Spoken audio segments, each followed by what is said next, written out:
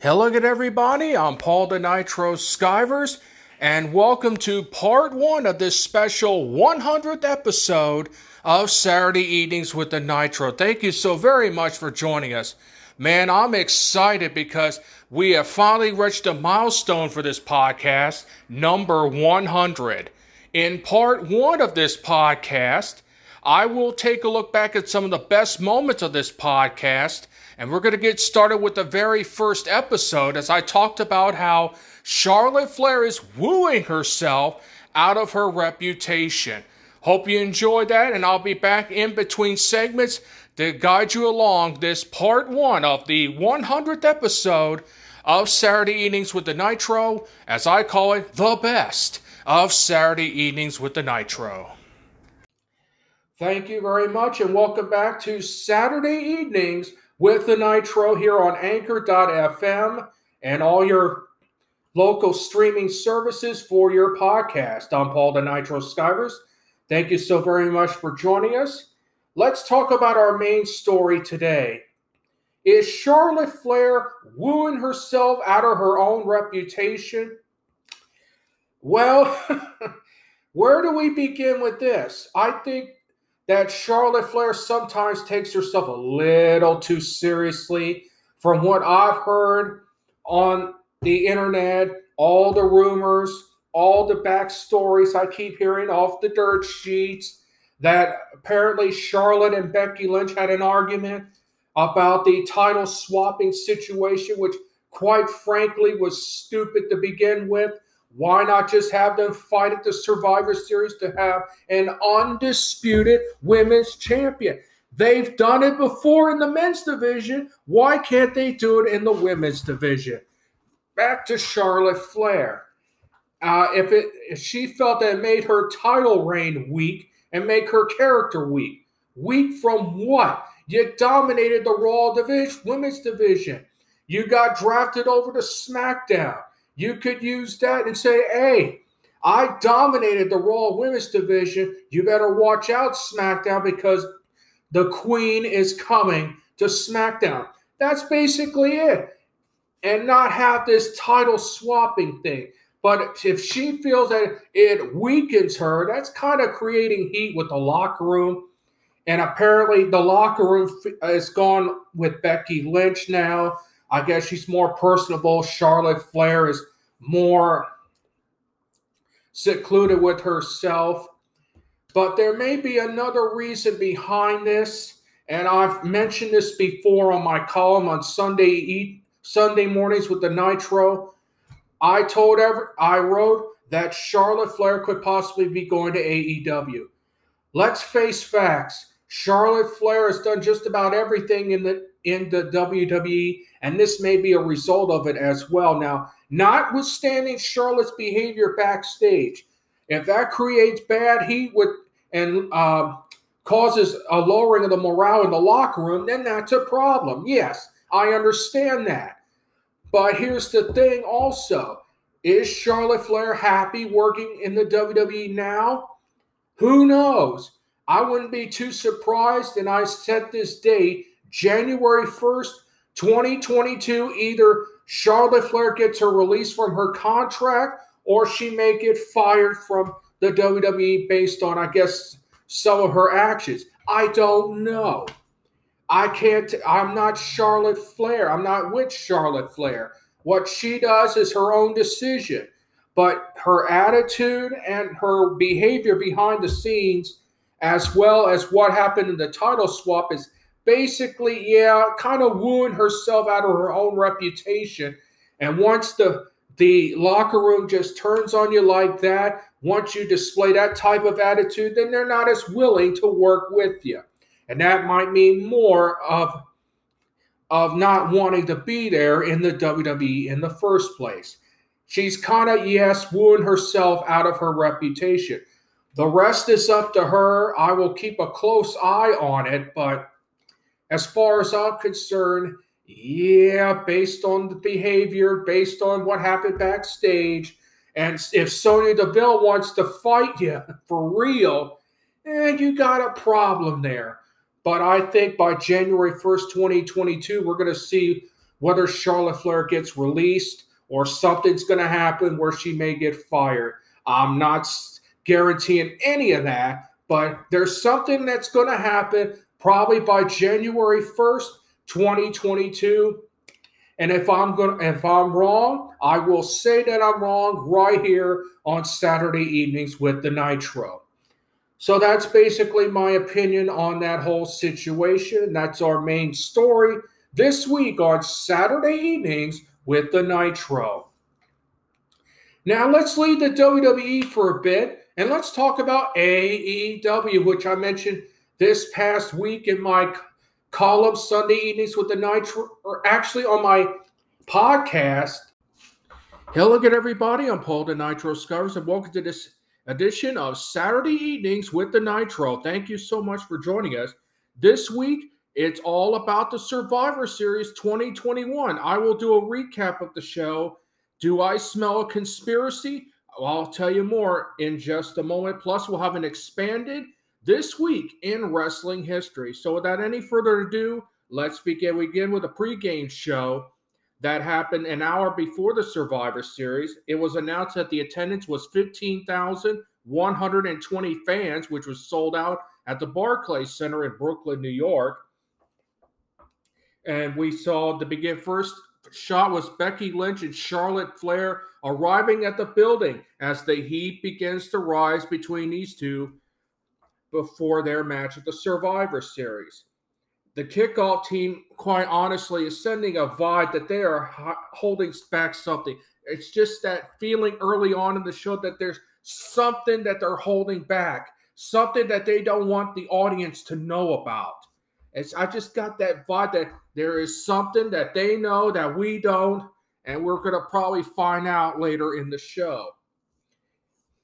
Can you say Montreal screw job? Maybe. That's what I was initially thinking. There's something along the lines of that immediately after the Becky Lynch and Charlotte Flair thing. But again, it's just a hunch at that time.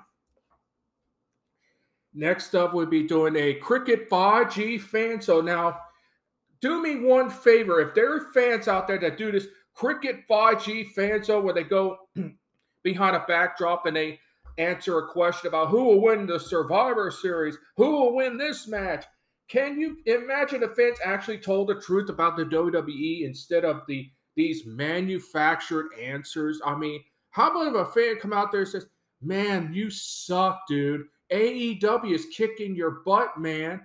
MJF could beat Seth Rollins in 30 seconds. You think that would air? No. But they give these manufactured answers. Oh, the Queen reigns supreme. Roman is my tribal chief. Come on.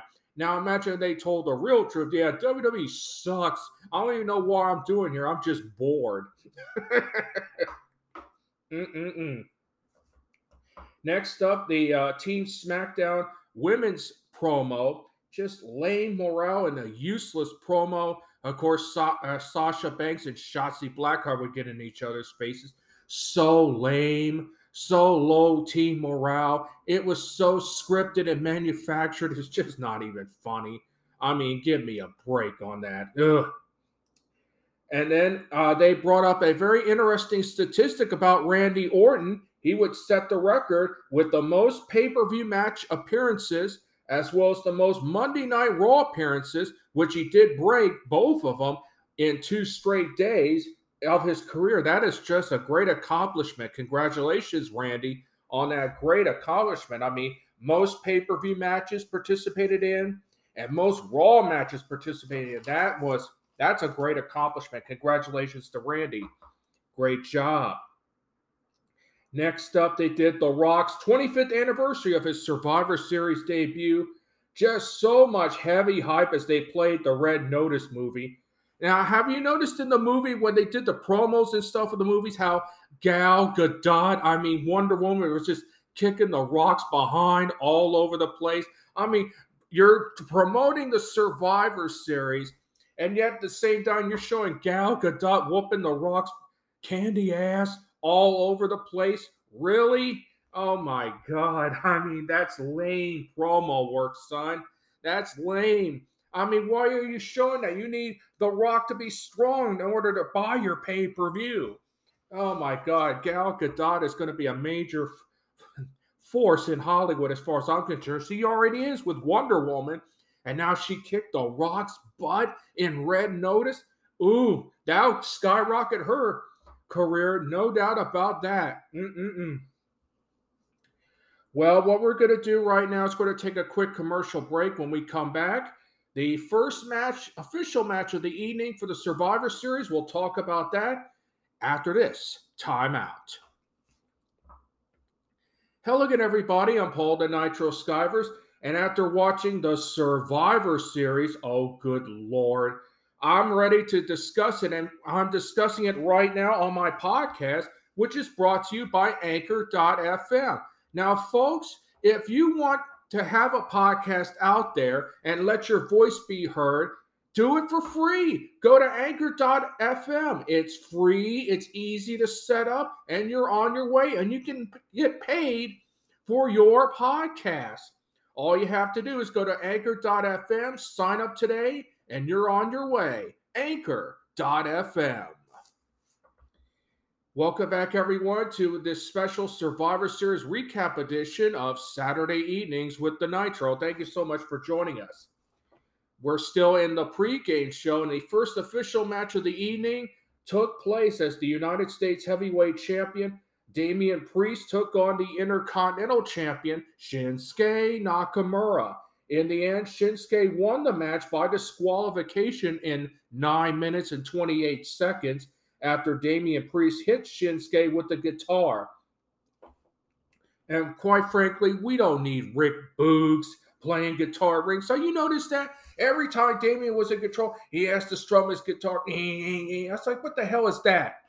What the hell is that? What is Rick Boogs doing at ringside? If he wants to be a wrestler, let him be a wrestler. He'll probably get past mid-card status. I mean, come on. We don't need Rick Boogs out there playing the guitar and all that crap.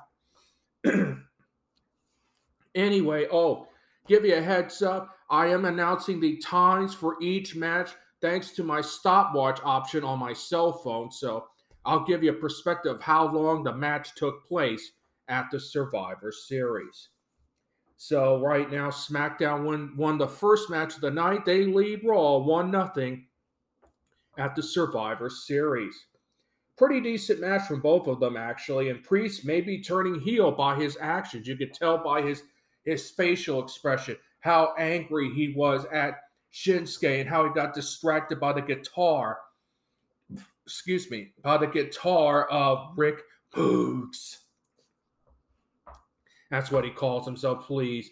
Damian Priest is going to be a heel by the time WrestleMania rolls around.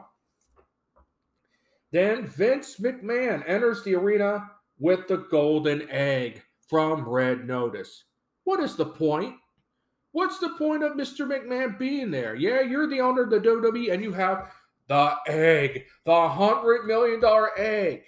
It looks more like $10 to make it as far as I'm concerned. I mean, come on. Vince added nothing to the pay-per-view. I'm sorry. Vince McMahon has no storyline going for him. No angle, no nothing. Just a cameo with the golden egg. What was the point? And on an interesting note, Mariah Carey acknowledged Roman Reigns as the tribal chief. Could we smell a Rocket Wrestling connection too? Who knows? Maybe that would be interesting enough to get the WWE back up in the ratings. Who knows? But that will do it for the pregame show as we now enter the pay-per-view itself. And it began with that cold opening. Red Notice was featured heavily in the promo as it relates to the Survivor Series. There is no relation between Red Notice and the Survivor Series. None. Once again, they're showing Gal Gadot whipping the Rock's butt right there in the movie promo. Why are you doing that when you're trying to promote the Survivor Series? I don't get that. There is no comparison, no similarities between Red Notice and the Survivor Series. You're just hyping a movie. That's it. And that's your cold opening, folks. And then the pay-per-view got started, and believe me, I was not happy with the opening of this. They announced before the pregame show went off the air that the first match was Becky Lynch versus Charlotte Flair. That was actually officially the second match of the night, but it's the first match of the pay-per-view. Why? Why? It's the main event. Look at the heat. The heat that came out of this angle between these two. They don't like each other for real. They don't. They want to whoop each other's behinds. Probably out in the alley or out in the street or at a restaurant. They don't like each other. Period. End of story. There's your real heat. And you're going to put that first on your pay-per-view. That should have been the main event of the evening. Build up that anticipation. Make the other WWE superstars work for once. Work. Not put probably the hottest match, the hottest feud of 2021 first on a pay-per-view. I should not use that word creative. Script writing hacks. There you go. Your script writing hacks who are impatient as hell, writing their little scripts. Oh, we got to put Becky versus Charlotte first. We don't want to wait till last. Why? Why? It's stupid. That is the biggest booking mistake you ever have. You put something there last. Your main event. Build the anticipation. It will produce more. Dumb mistake. Major mistake by the quote-unquote creative booking. They dropped the ball, man. It should have been the main event, period. Well, let's start with the matchup.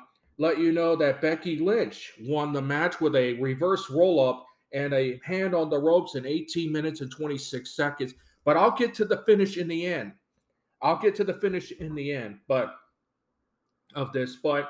Becky and Charlotte's body language feels like it's a legit shoot.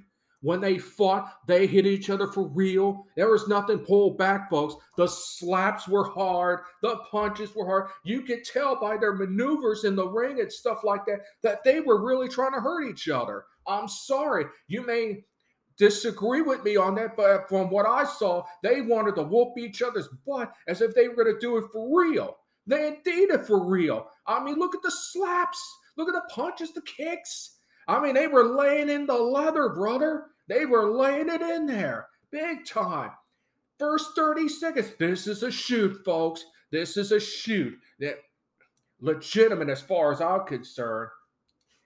Real blows were delivered. Then the end. The roll-up. Is this how you want to end the match?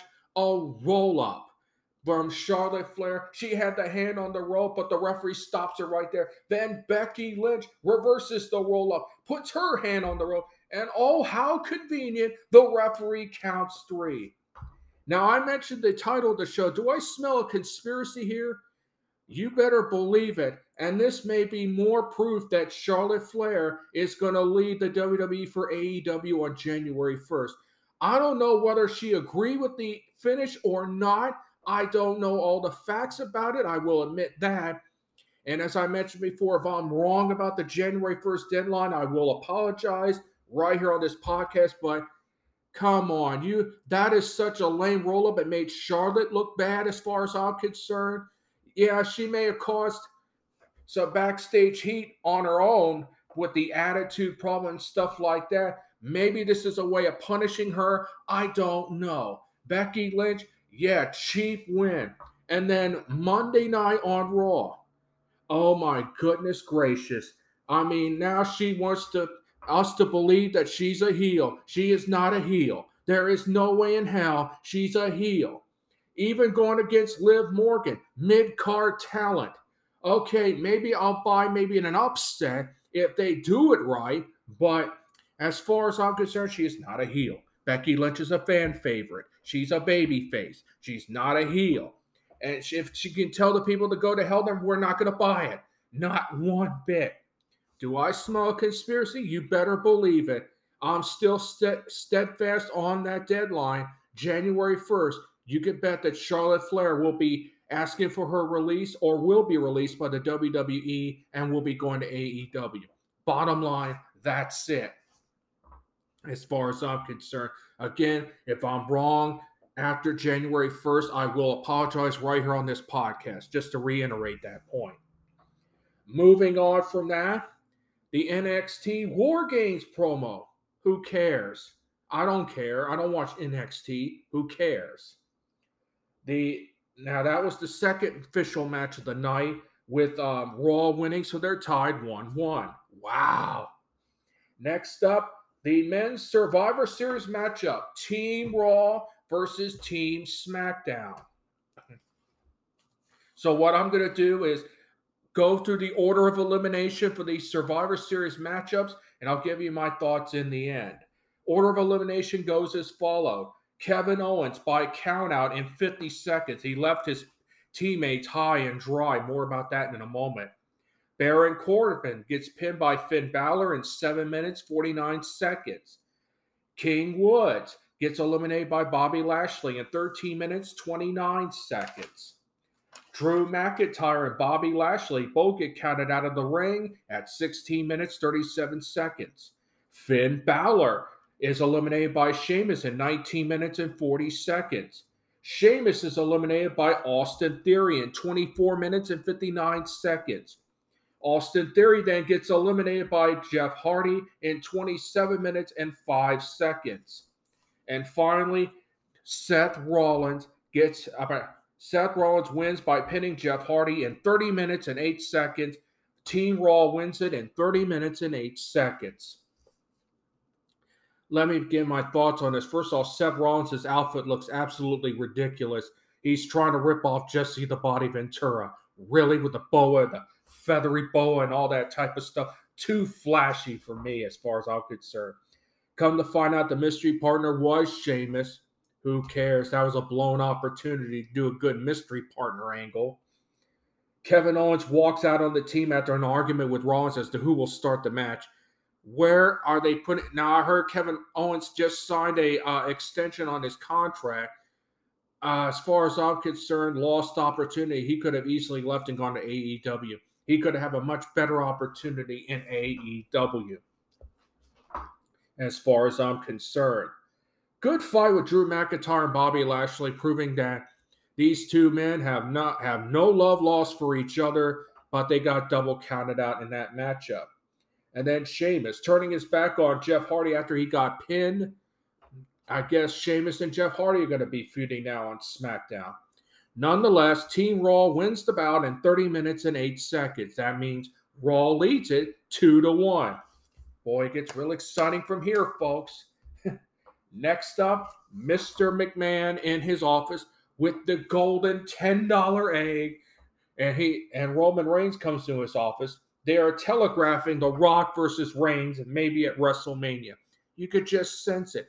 Why don't you just keep it under wraps until probably the Royal Rumble? Have Roman Reigns win it, and then he chooses The Rock as his opponent. Why? Because he is getting tired of hearing The Rock this, The Rock that, Red Notice, who cares? But yet they telegraph it is all because of these script writing hacks that just not wasting their time, doesn't want to waste their little time so they can go on Netflix and Hulu. Really? And that egg, good Lord, that $10 egg, give me a break. Again, what is Vince McMahon doing there? I don't know. But that was the promo for that. Well, we're going to take ourselves another time out. When we come back, the 25-man Battle Royal from the Survivor Series as we continue our coverage of the Survivor Series here on Saturday evenings with the Nitro. We'll be right back.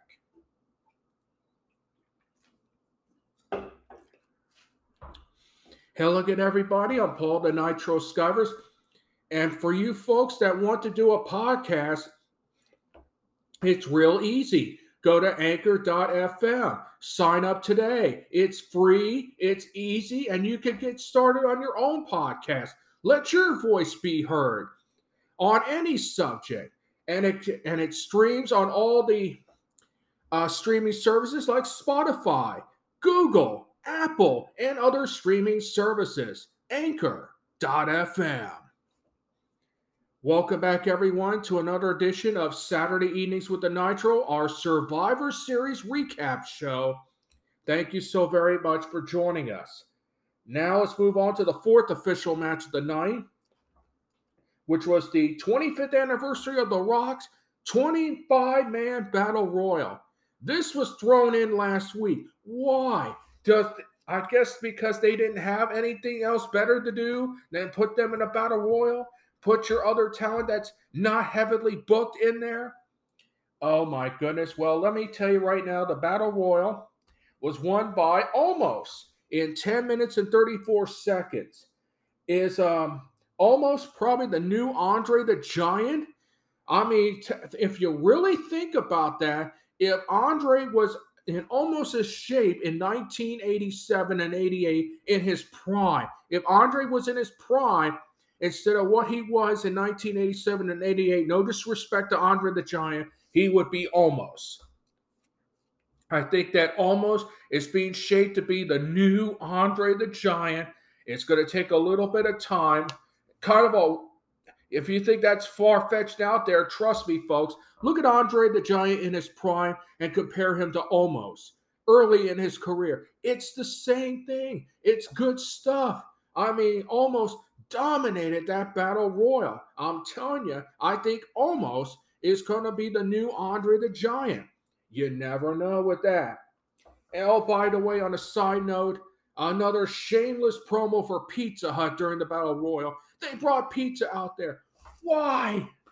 Why? People know they can order pizza. They don't have to order from Pizza Hut. They can order from whatever pizza restaurant they want. Pizza Hut. And they're throwing out pizzas to the audience. Oh, yeah. It sure is exciting to have a cold pizza watching a cold pay-per-view. Wow. And you don't know where that pizza came from? Come on. Pizza Hut. Yeah, get this party box of pizza and stuff. Where did it come from? Unbelievable. I ain't catching that flying pizza. You don't know where it's been. And it's cold. Why would you eat it? Oh my goodness. Anyway, moving on. Fifth match of the night is the Usos, the SmackDown Live Tag Team Champions, against RK Bro. In the end, it was kind of an upset as RK Bro defeated the Usos in 14 minutes, 55 seconds after Randy Orton defeated Jimmy Uso with the RKO as he was trying to splash Riddle. It was an okay match. A nice Ohio Valley Wrestling reference by Pat McAfee. Glad that he's trying mentioning the past there with Ohio Valley Wrestling. It was an okay match as far as I'm concerned, but Randy did break the record. Congratulations again to Randy Orton. Next up, Mr. McMahon's egg is missing. Ooh, what'd they do? Did they write that on the spot? Did they write that on the spot? That $10 egg? Stupid. Another useless point. Really, with that $10 egg? It's not worth $100,000. It's $10. $10. That's it. Really? Come on. Oh, Jesus crumbity. No more useless egg promos, okay? Jeez. And oh, by the way, Mr. McMahon decides whoever can can bring me the culprit of that missing egg will be given a title shot. At least that's what he said tomorrow night. And I'm going to leave that alone. It was stupid. It was pointless. Oh, by the way, Austin Theory had the egg and he got a title shot. Oh, that is just so original by these script writing hacks. Give me a break. Well, we're going to take a time out here. When we come back, we're going to take a look at the Women's Survivor Series matchup. By the way, Raw now leads it 3-1. Who cares? More after this timeout. Hello again, everybody. I'm Paul the Nitro Skivers. And unlike Mr. McMahon's useless egg promo, if you want your podcast on out there, go to Anchor.fm. It's free. It's easy. They got great transition music. They got Spotify music that you can use for your podcast. Get your voice out there. As far as I'm concerned, it is the best thing going today. And you can stream your podcast on all streaming services such as Spotify, Google, Apple, and other streaming services. Anchor.fm. It's no a conspiracy, unlike Mr. McMahon's promos. Give me a break. But they Anchor.fm is the place for you to get your website or your podcast out there. Anchor.fm. Hello again, everybody. I'm Paul the Nitro Skivers. Welcome to this edition of Saturday Evenings with the Nitro. Thank you so very much for joining us. We got a pretty good show today in our main story, the best promo of this decade. We'll talk about the MJF CM Punk promo from the past 2 weeks ago as well as last week and why it was probably the best promo I've seen of this decade. Plus, we'll talk about Liv Morgan, Kevin Owens, Cody Rhodes. We'll talk about AEW. Does the internet shows help or hurt AEW? Plus, Brock is back. That's right. Brock Lesnar's back. We'll talk about that. We'll talk about my videos from YouTube and my upcoming column tomorrow on the Sunday mornings with the Nitro, plus this week in wrestling history and my parting shot on the day one pay-per-view. So without any further ado, let's get started with Monday Night Raw. Let's talk about Liv Morgan. The time is now to win the championship. Liv Morgan has been on a major roll of late. Lots of positive momentum towards big-time Bex in the Raw Women's Championship. Big title match this Monday. As far as I'm concerned, the time is now to win the championship because if you don't, it's right to the back of the line and you'll have to start all over again. And we don't know when or even if she'll get a return match for the Raw Women's Championship. So there is much urgency in Liv Morgan to win the Raw Championship.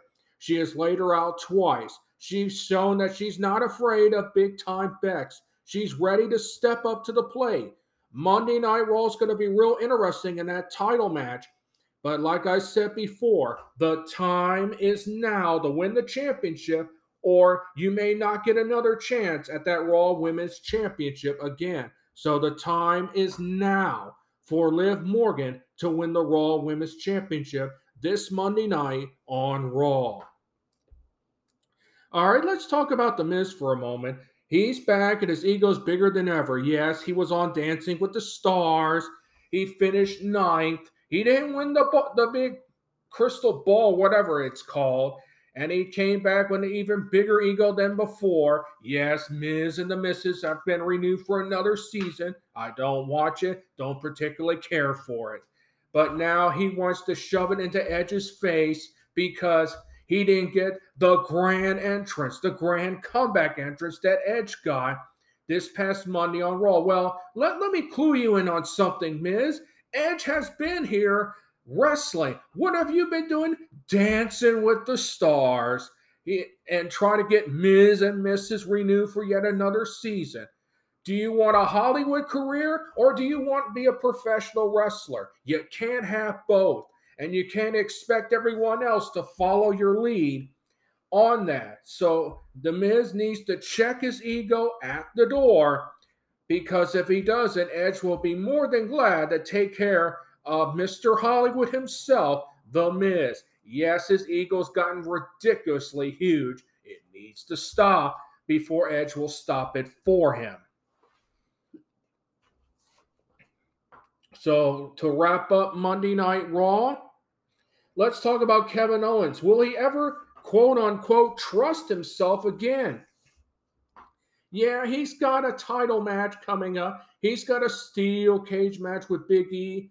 But I notice in his promos and his interviews that he really does not trust himself. He's trying to convince everybody, I'm not the bad guy. But yet, you are the bad guy. You're the same guy we knew for the past, 2-3 years that you were a rule breaker in the WWE? Do you really trust yourself? in being this role again because that's where you're going now.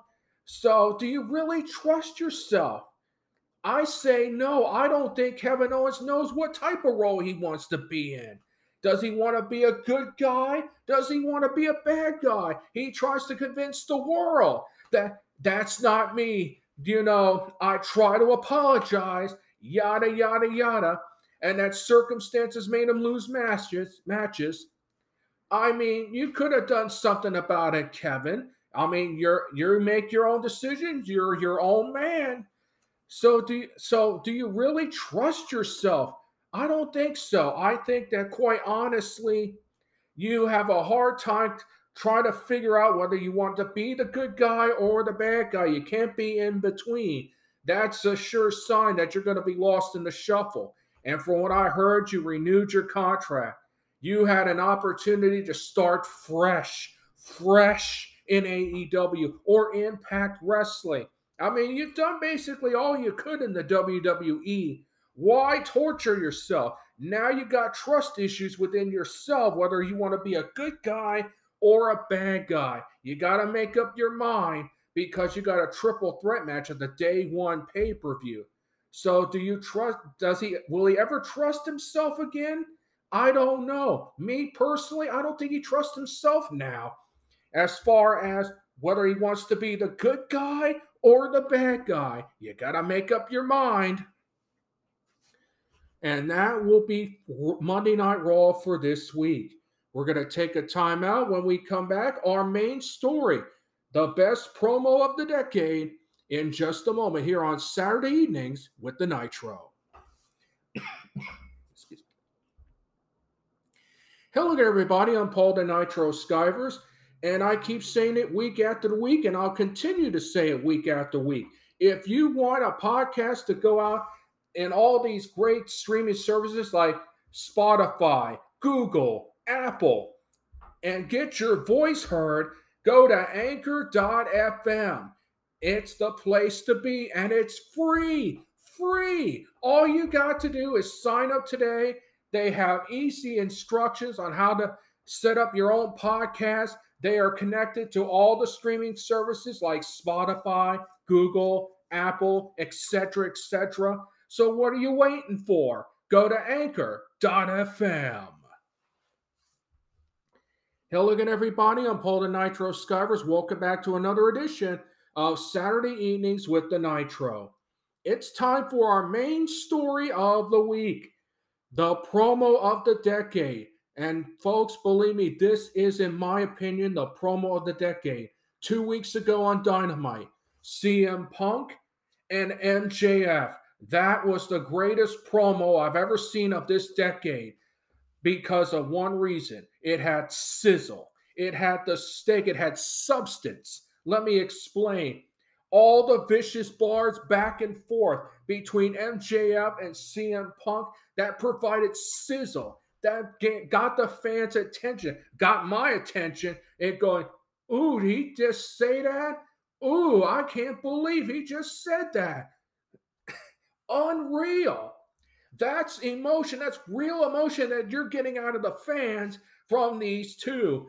And the substance, the stake of it all, oh my goodness. MGF went back to 2011, folks.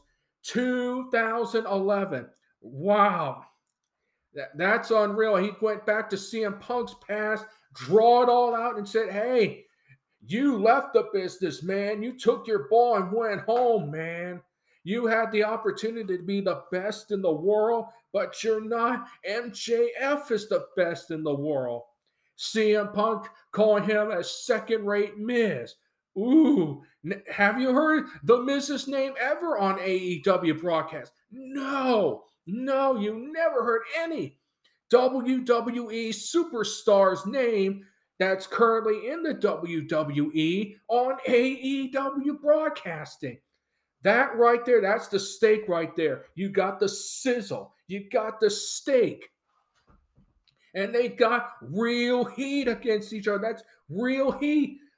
You don't think that they're doing this from a script? No. There is no script involved in this one, folks. And then a week later, after CM Punk defeated Lee Moriarty, did you hear MJF's thoughts during the match and after the match? More the same, more those vicious, personal bars right at him. He talked about his dog, and saying he was going to put him to sleep. Now, when was the last time you heard that one? Rarely, if ever, you ever heard such a vicious cut right into CM Punk that forced CM Punk to go outside and get in the face of Wardlow with MJF behind him. That, folks, is sizzle and steak right there. That's the best promo I've ever heard of this decade. And it'll be top 5 of this century as far as I'm concerned. Top 5 of this century. And yeah, there may be some disagreement with that amongst others, but my opinion, it's probably the best promo of the decade and quite frankly, the top 5 of this century. And I cannot wait until Long Island, New York, this Wednesday, the home of MJF, if CM Punk is going to bring all the ammunition, because you can bet MJF is going to bring that and a whole lot more with a different slant, just like Bret Hart did in Canada in 1997. I am telling you, this is the hottest thing in professional wrestling today. I am telling you straight out, pay attention to this. It is good. That is the best promo of the decade, and it could top it. That's the best part. It could be topped. That's good stuff right there. And MJF saying that he's going to be the Piper in Portland. Maybe he'll surpass Piper in Portland. Maybe he'll surpass Flair in the Carolinas, Dusty in Florida. You never know.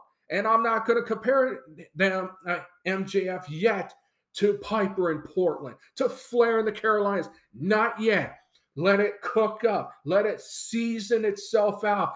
Just taking our time with this.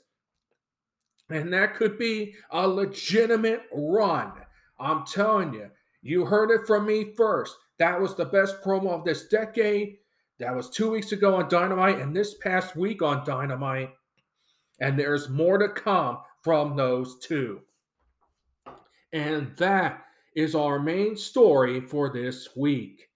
Let's move on to AEW. Let's talk about Cody Rhodes. Mr. I'm going through a flaming table this week to try and impress the fans. And then his promo from about a couple weeks ago.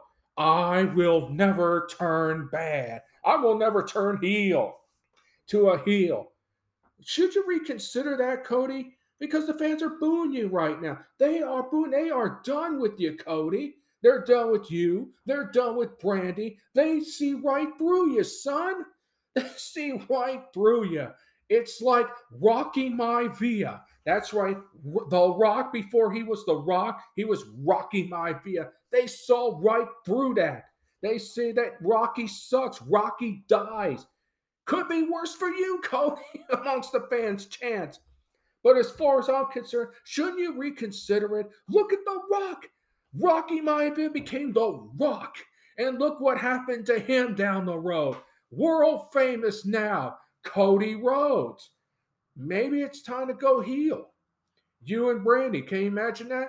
Going heel. Maybe he'll give you something for the fans to cheer you about once in a while. But if you want to consider face it, be true to yourself. You're not being true to yourself. It's time to go heel. Or else these fans are going to boo you right out of your career as far as I'm concerned. All right, let's move on to Jamie Hayter. Jamie Hayter, as you know, got eliminated in the quarterfinals of the TBS title tournament thanks to some botched interference by Dr. Britt Baker, DMD. The question is, though, after all that and plus an argument, near argument this past week on Dynamite, will Dr. Britt Baker ruin her career? It sure looks like they're headed down the road with that. I mean, Jamie Hayter's a pretty impressive athlete from Britain. There's no doubt she's got skill, she's got strength. Maybe on her own she could do a great job.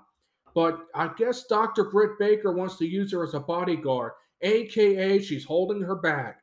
I think she may know something that we don't know about that she's trying to make sure it keeps under wraps. I'm telling you right now, if Jamie Hayter continues to be under Dr. Britt Baker, DMD, and I'm saying the same thing for Rebel. Rebel could be a manager or something like that with somebody else and progress their career as well as hers. So Dr. Britt Baker has basically outlived the usefulness of Jamie Hayter and Rebel. I think it's time for those two to split from Dr. Britt Baker because Dr. Britt Baker, DMD, has now become the face of AEW and doesn't need the backup anymore. Doesn't need the backup anymore. I think it's time for both Jamie Hayter and Rebel to try to go out on their own. And even if they don't make, even they make maybe mid-card status, that's better than nothing as far as I'm concerned. So as long as they may stay with Dr. Britt Baker, they may end up ruining their career. All right, let's finally talk about AEW shows itself. Does the internet shows help or hurt AEW? I will admit I do not watch the internet shows. I've seen them before and I saw the results down there on Dynamite, but what does that prove? It proves that you've got such a large talent base right now that you're putting half on the internet, which is only going to be like, what, a third of the people listening or watching it versus national television, where you got 2/3 of the audience watching the talent. And let me just say this, that could be a recipe for disaster because that 1/3 could leave and go to Impact or may go to a third organization and thrive on there. So you got to remember, yeah, you got your internet shows. You need to build those internet shows because I don't even watch it myself. Make me invest in what I want to watch out of those internet shows. Make me say, okay, I'll take a look at this. But right now, no, I'm not interested in your internet shows. And that's a third of your talent that I'm not watching, that I'm not paying attention to. Give me some reason why this 1/3 talent is worthy to watch on the internet. You may bring in a couple stars, that's great, but for how long? 1 week, 2 weeks? I mean, give me some type of investment. Maybe put some of them on Dynamite to build a storyline to make me watch the internet shows on pay-per-view. Not on pay-per-view, excuse me, on the internet, on YouTube. So YouTube is a powerful device. Trust me, I do my shows on YouTube and it gets results. But it's how you use your internet show. So it's somewhat hurting right now. The only correction I see making is put some of that 1/3 talent sporadically on your main shows to help build the storylines so that the fans can tune into the internet and increase your viewership. And that is AEW for this week. We'll take another time out.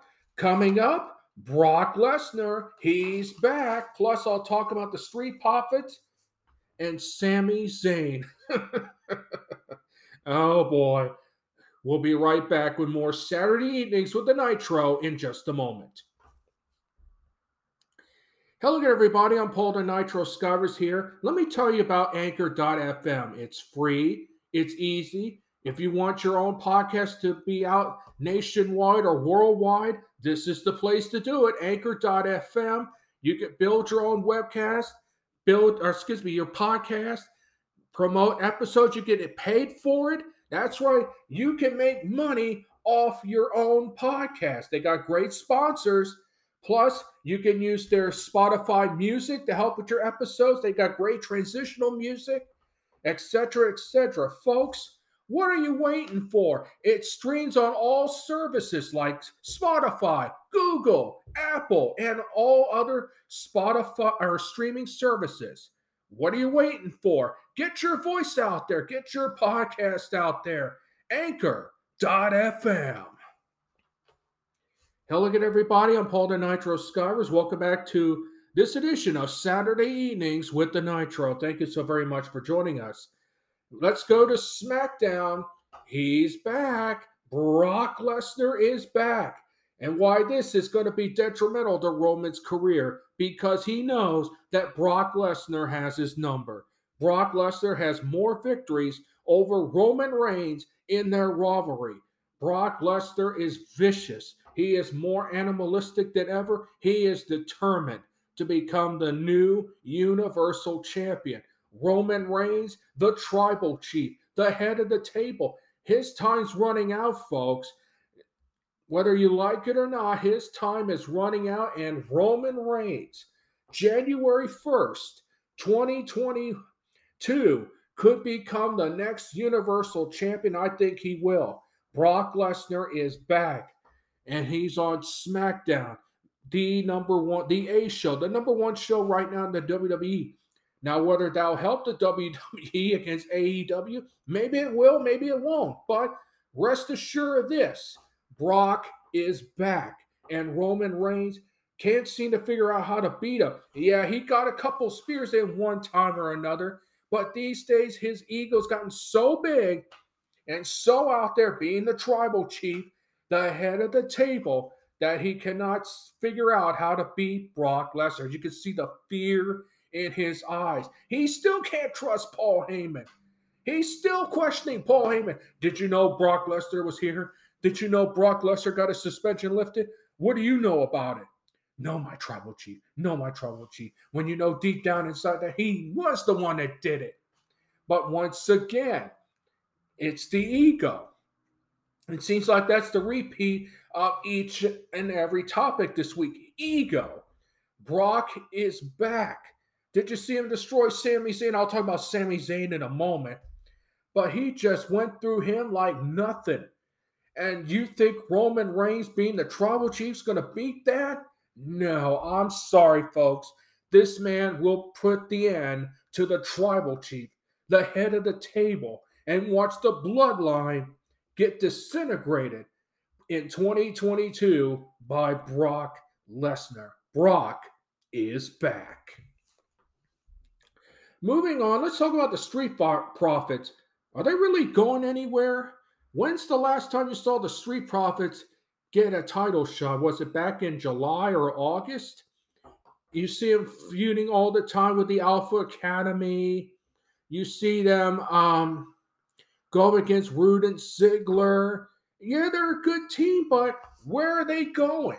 Where are they going? Are they going anywhere? Not really. I mean, the Soho Cups and all that stuff, they need to get serious as a team as far as I'm concerned, because in order to move up to title contention and winning back the titles and rebounding, you got to start getting serious and try to win those belts.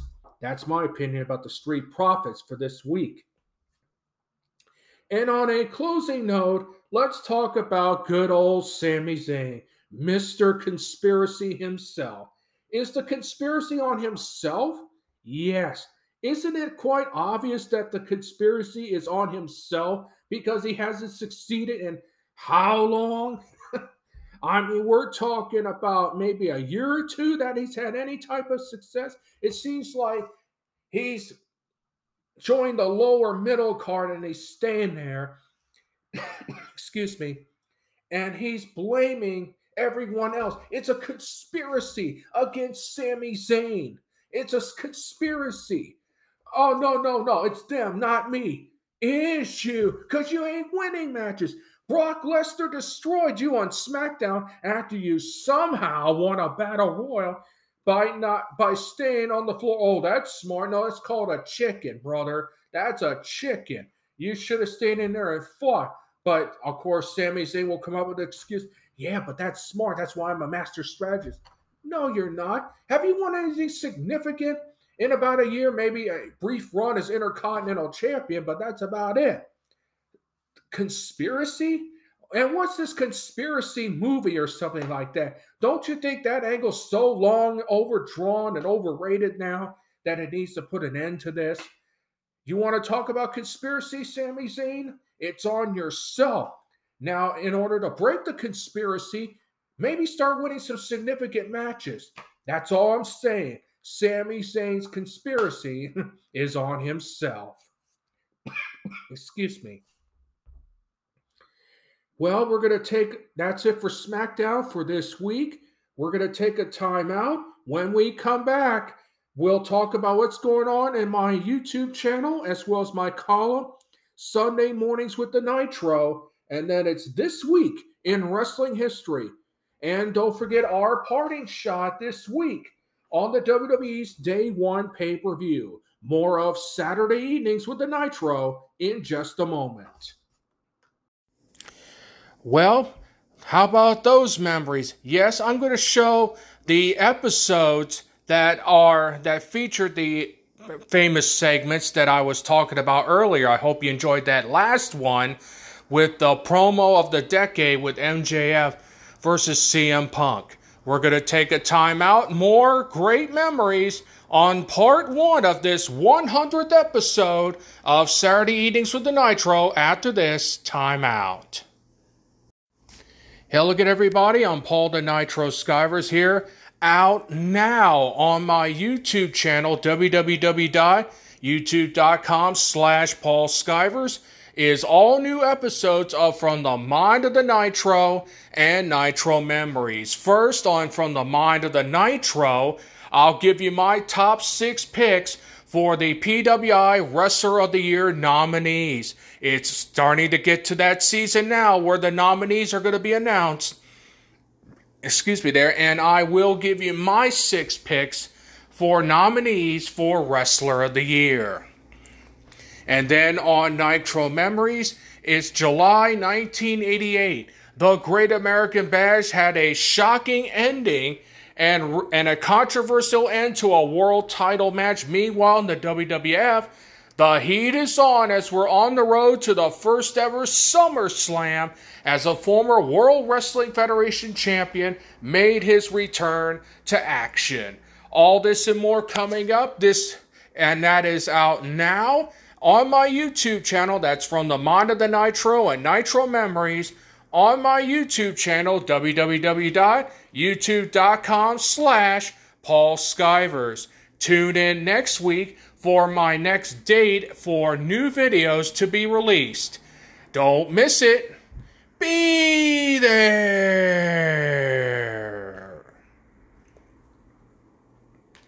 Hello again, everybody. I'm Paul the Nitro Skivers. As you noticed by now, Anchor is no more. It is now Spotify for podcasters. And I want to take this opportunity to congratulate Spotify for taking up on Anchor. And folks, it's the same as Anchor ever was, but now it's Spotify for podcasters. It's still free to use. It's easy to set up. You can make money off of it. You have analytics of how your show is doing. You can ask poll questions to your audience, and it streams on all services, including Spotify. And I want to take this opportunity to thank you folks for tuning in for the past 100 episodes of Saturday Evenings with the Nitro, now on Spotify for podcasters. Welcome back, everyone, to part 1 of the 100th episode of Saturday Evenings with the Nitro. And it is the best of Saturday Evenings with the Nitro. Let us continue on with the memories of Saturday Evenings with the Nitro right now. Hello again, everybody. I'm Paul the Nitro Skivers, and welcome to this special Sunday morning edition of Saturday Evenings with the Nitro. Thank you so very much.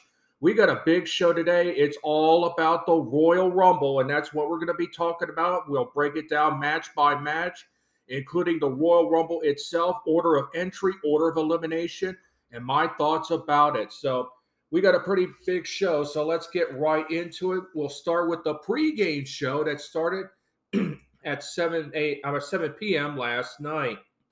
And it always started out with the same historical packages. It's all in the numbers.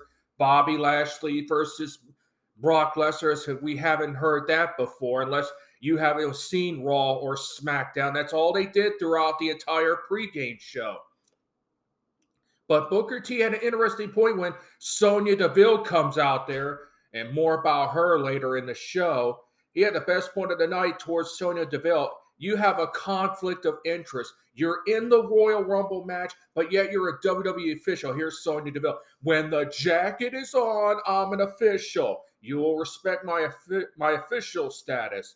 When the jacket's off, I'm a competitor. Does it sound stupid to you all? I think it sounds like a conflict of interest. But again, more about her later in the show.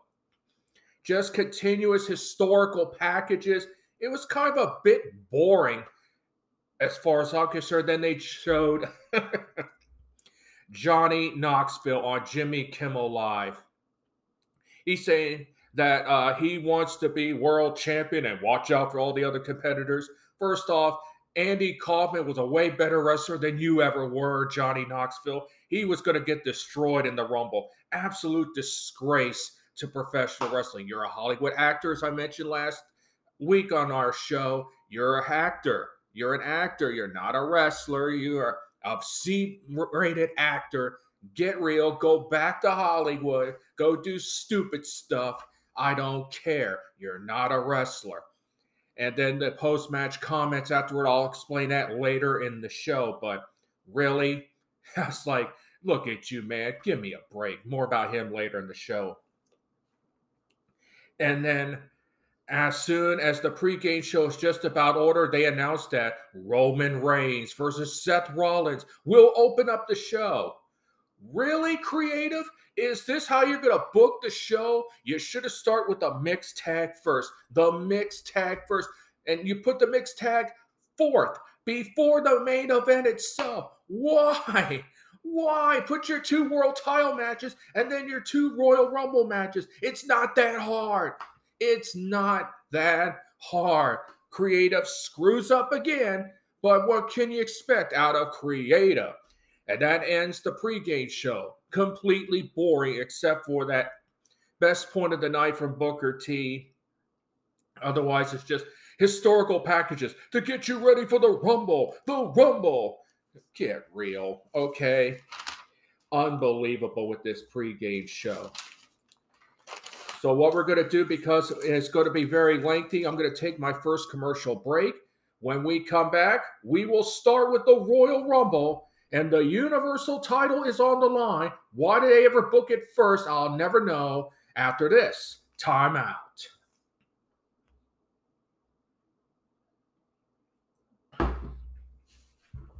Hello again, everybody. I'm Paul the Nitro Skivers. Don't forget to check out my YouTube channel, youtube.com/Paul Skivers. From the Mind of the Nitro, this month we'll take a look at the road to WrestleMania. What are we looking for on that road to WrestleMania? Plus, on Nitro Memories, we look back at May 1987. The fallout from WrestleMania 3 continues, as well as the Jim Crockett Senior Memorial Cup Tag Tournament fallout, and so much more. It's Nitro Memories. So don't forget to check out my YouTube channel, youtube.com/Paul Skivers. From the Mind of the Nitro, and Nitro Memories will be out February 20th.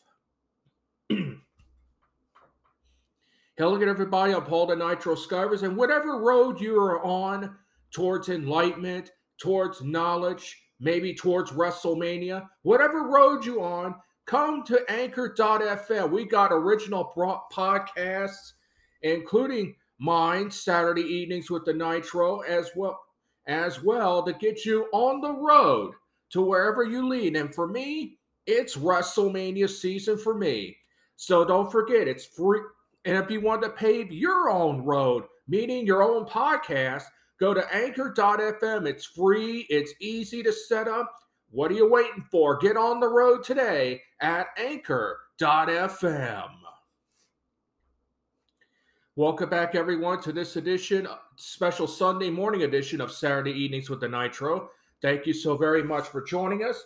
Let's get started with the pay-per-view itself. It was an okay opening to the show, cold opening, of course. It's all about the numbers. It's all about the chance to go to WrestleMania. We all know that.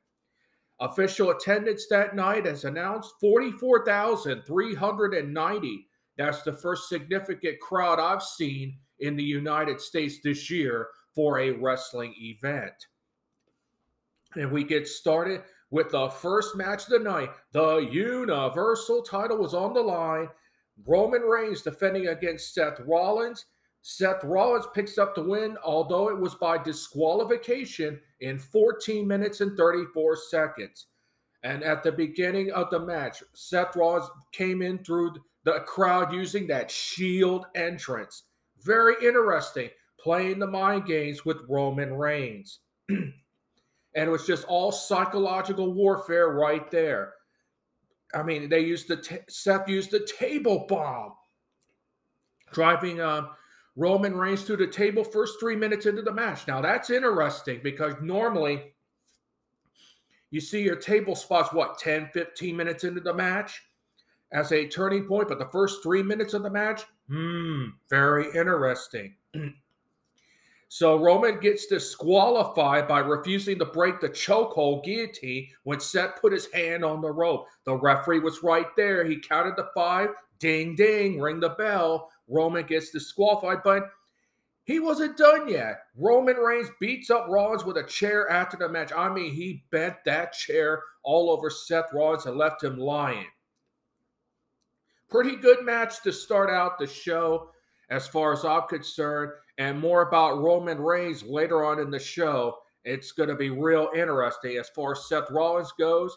Pretty good match, but we'll see where Seth freaking Rollins goes now on Raw coming up this Monday night. But a great effort by Seth Rollins. Again, he wins the match by disqualification in 14 minutes and 34 seconds over Roman Reigns. Of course, Roman keeps the Universal Championship. Then we get into the WrestleMania spot here. We're 63 days away for WrestleMania. And coming up at the end of this broadcast, I'll tell you something about what I'm going to be doing for my road to WrestleMania near the end of the show. So please stay tuned. And then let's move on. Second match of the night, the 30-woman Royal Rumble. Are you serious? Why didn't you put that fourth before the men's Royal Rumble? Why are they having this second? I don't get the creative's way of booking the matches and stuff like that. The order of the matches. Why are you putting this second? Why? That could have been either semi-main event or main event. Why? But again, this is the creative department of the WWE. Screwing up every time. So let's get right into it. I'm going to announce the order of entry and then the order of elimination, and I'll give you my thoughts afterward. Here we go. The order of entry. Sasha Banks entered first in the Royal Rumble, followed by the return of Melina. Then number 3 was Tamina Snuka. Number 4 was the return of Kelly Kelly. Number 5 was Aaliyah. By the way, Aaliyah 317 t-shirt. That's going to be real interesting to sell. I wonder what Stone Cold Steve Austin says about that. Maybe it was his idea. I don't know. Liv Morgan came in at number 6. Queen Selena came in at number 7. Bianca Belair came in at number 8. Dana Brooke came in at number 9. Michelle McCool made a return at number 10. Sonya Deville came in at number 11. Natalya came in at number 12. Cameron came in at number 13. Naomi came in at number 14. Carmella came in at number 15. Rhea Ripley came in 16th. Charlotte Flair entered 17th. Ivory was 18th. That's right, Ivory, right to center. More about that in a few moments. Brie Bella came in at number 19. Mickie James, the Impact Wrestling Knockouts champion, came in at number 20. More about her in a little bit. Alicia Fox made a return at number 21. Nikki Ash, almost a superhero, but I call her Nikki Ash, is number 21. Or number 22, excuse me. Summer Rae made a return at number 23. Nikki Bella came in at number 24. Sarah Logan made her return at number 25. Lita came in at number 26. Molly Holly, the real superhero in my mind, came in at number 27.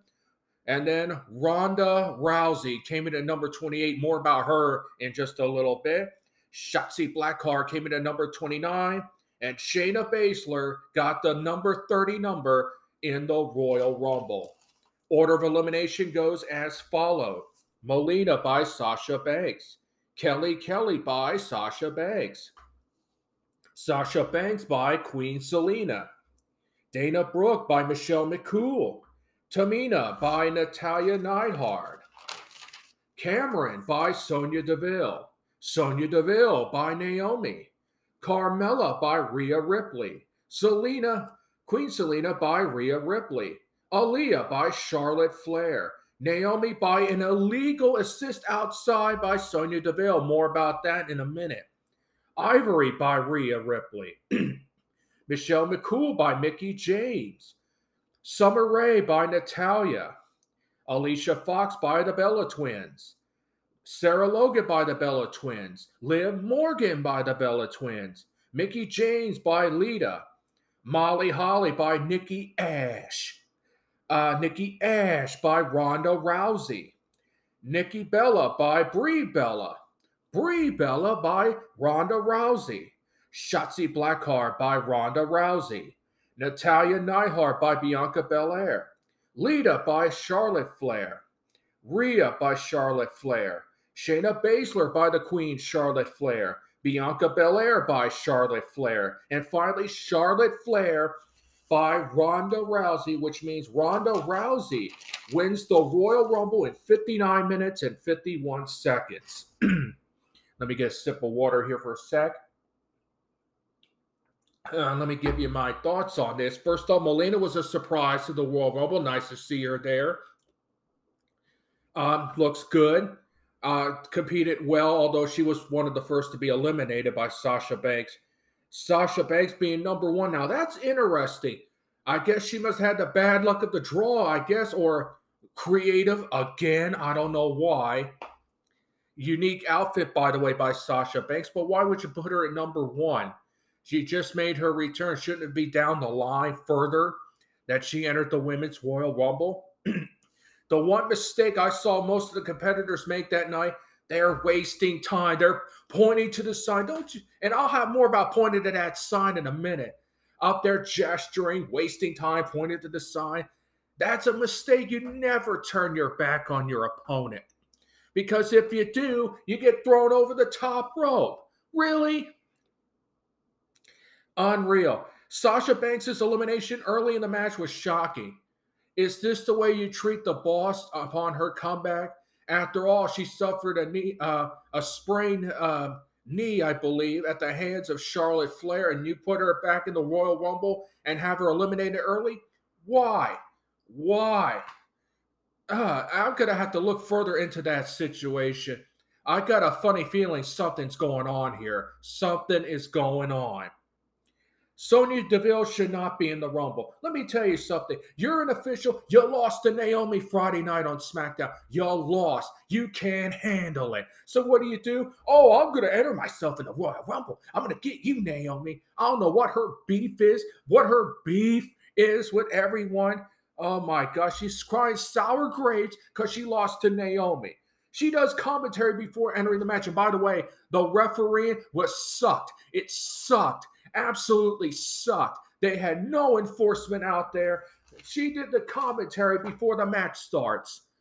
Really? Oh, because her suit's on? The referee should say, you have 10 to get in there or you're out. I remember back in 1980, Jerry Calhoun did to Tommy Rich, who decided to be a jerk and not enter a battle royal for the TV trophy. Referee says, hey, you got 10 seconds or you're out of here. He counted 10. You're out of here, Tommy Rich. That's exactly what should have happened. The 10 count, and Sonya Deville should have been eliminated. But that is stupid BS. That is such BS. Stupid. She had the jacket on. Well, she decides to enter the Rumble when she feels like it. Really? Really? When Cameron shows up.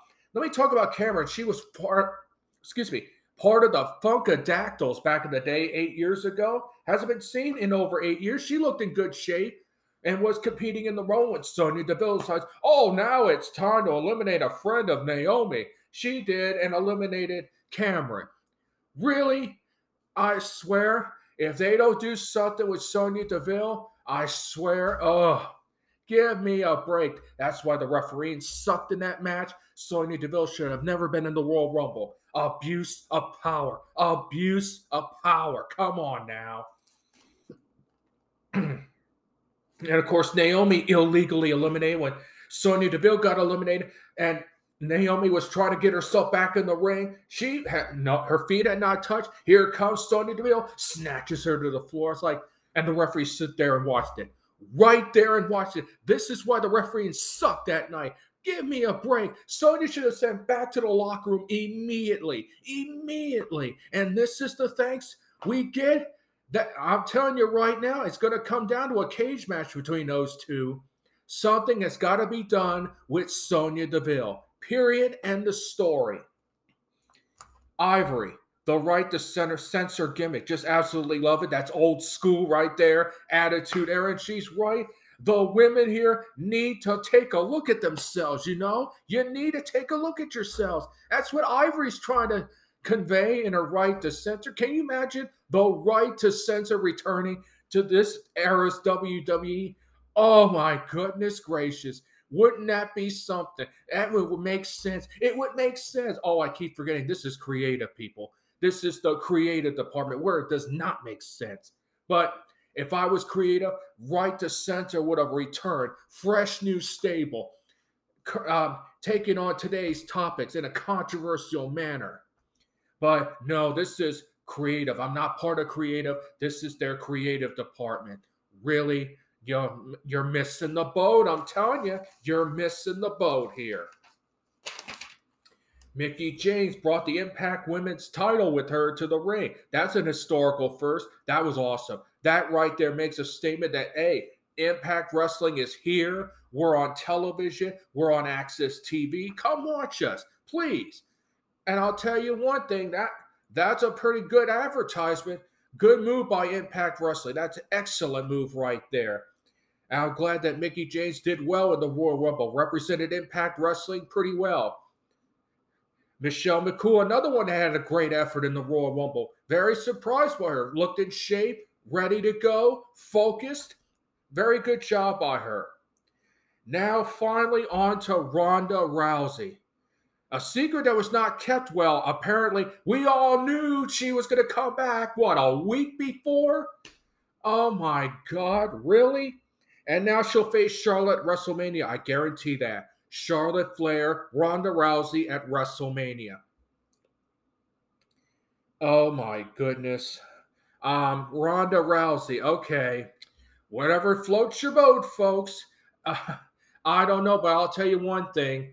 Yeah, she won the Royal Rumble. Let's see how she reacts when she returns to the SmackDown brand this Friday, because you know she's going after Charlotte Flair and the SmackDown Women's title WrestleMania. I guarantee you that much. Maybe throw in Becky Lynch in there, but then that's creative. They'll rehash ideas. Hopefully they'll have some new slant to it. I hope. Overall, the Women's Royal Rumble was a good match. Solid, plenty of surprises.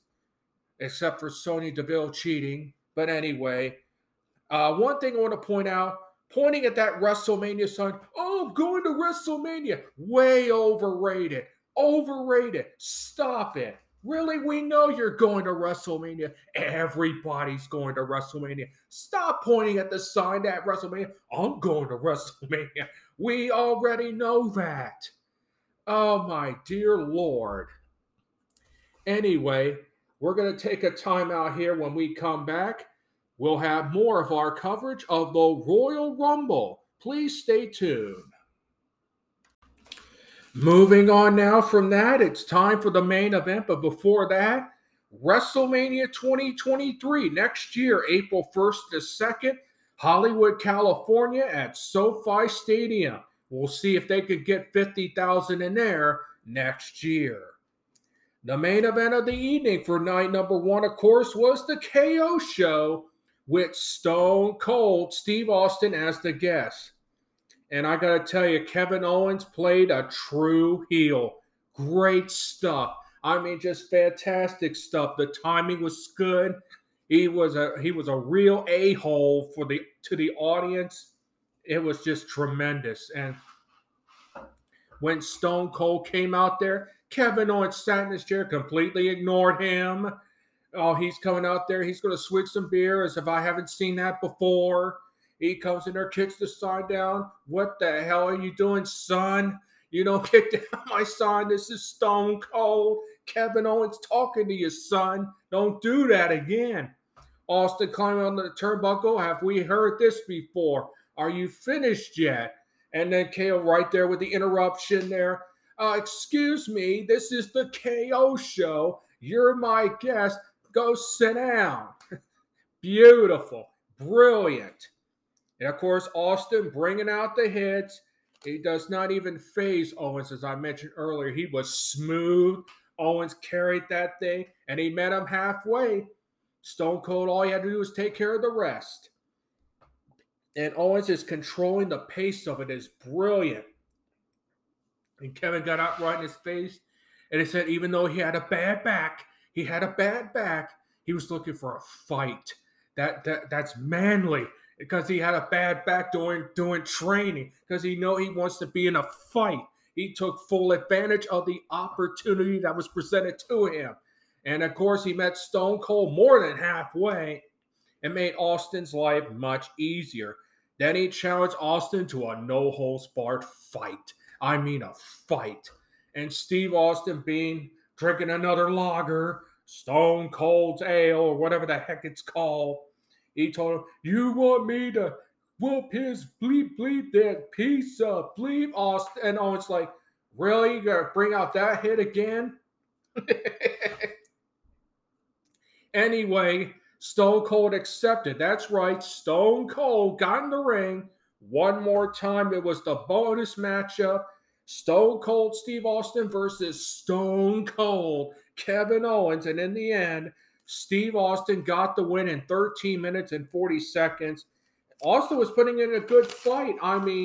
But Kevin Owens really carried that whole thing. The match, the promo. This guy is a megastar right now. He is right up there, right at the echelon, the CM Punk level.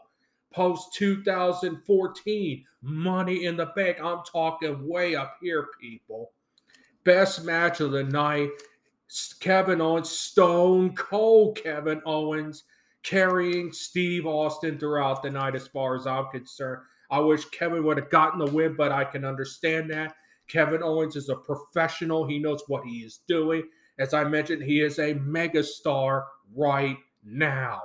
And if the WWE fumbles with this, I am not going to be happy at all. And trust me, I'll be on them like a hard rain. You need to push Kevin Owens now.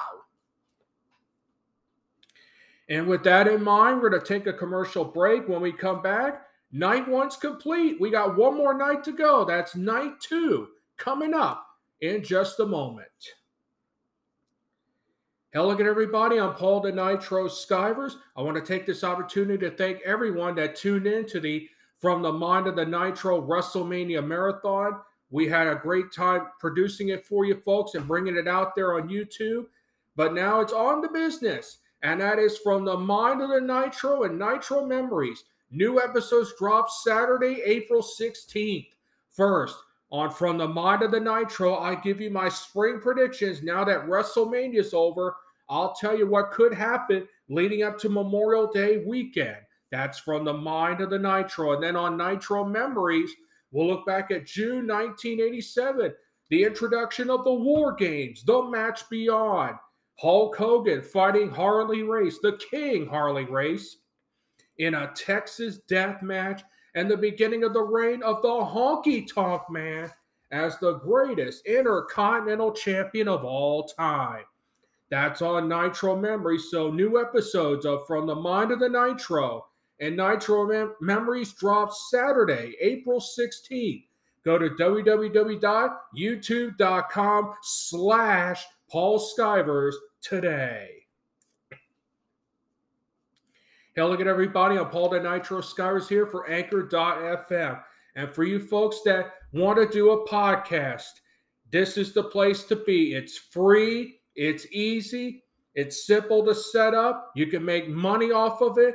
And it streams on all services: Google, Spotify, Apple, and other streaming services. Come aboard today, Anchor.fm.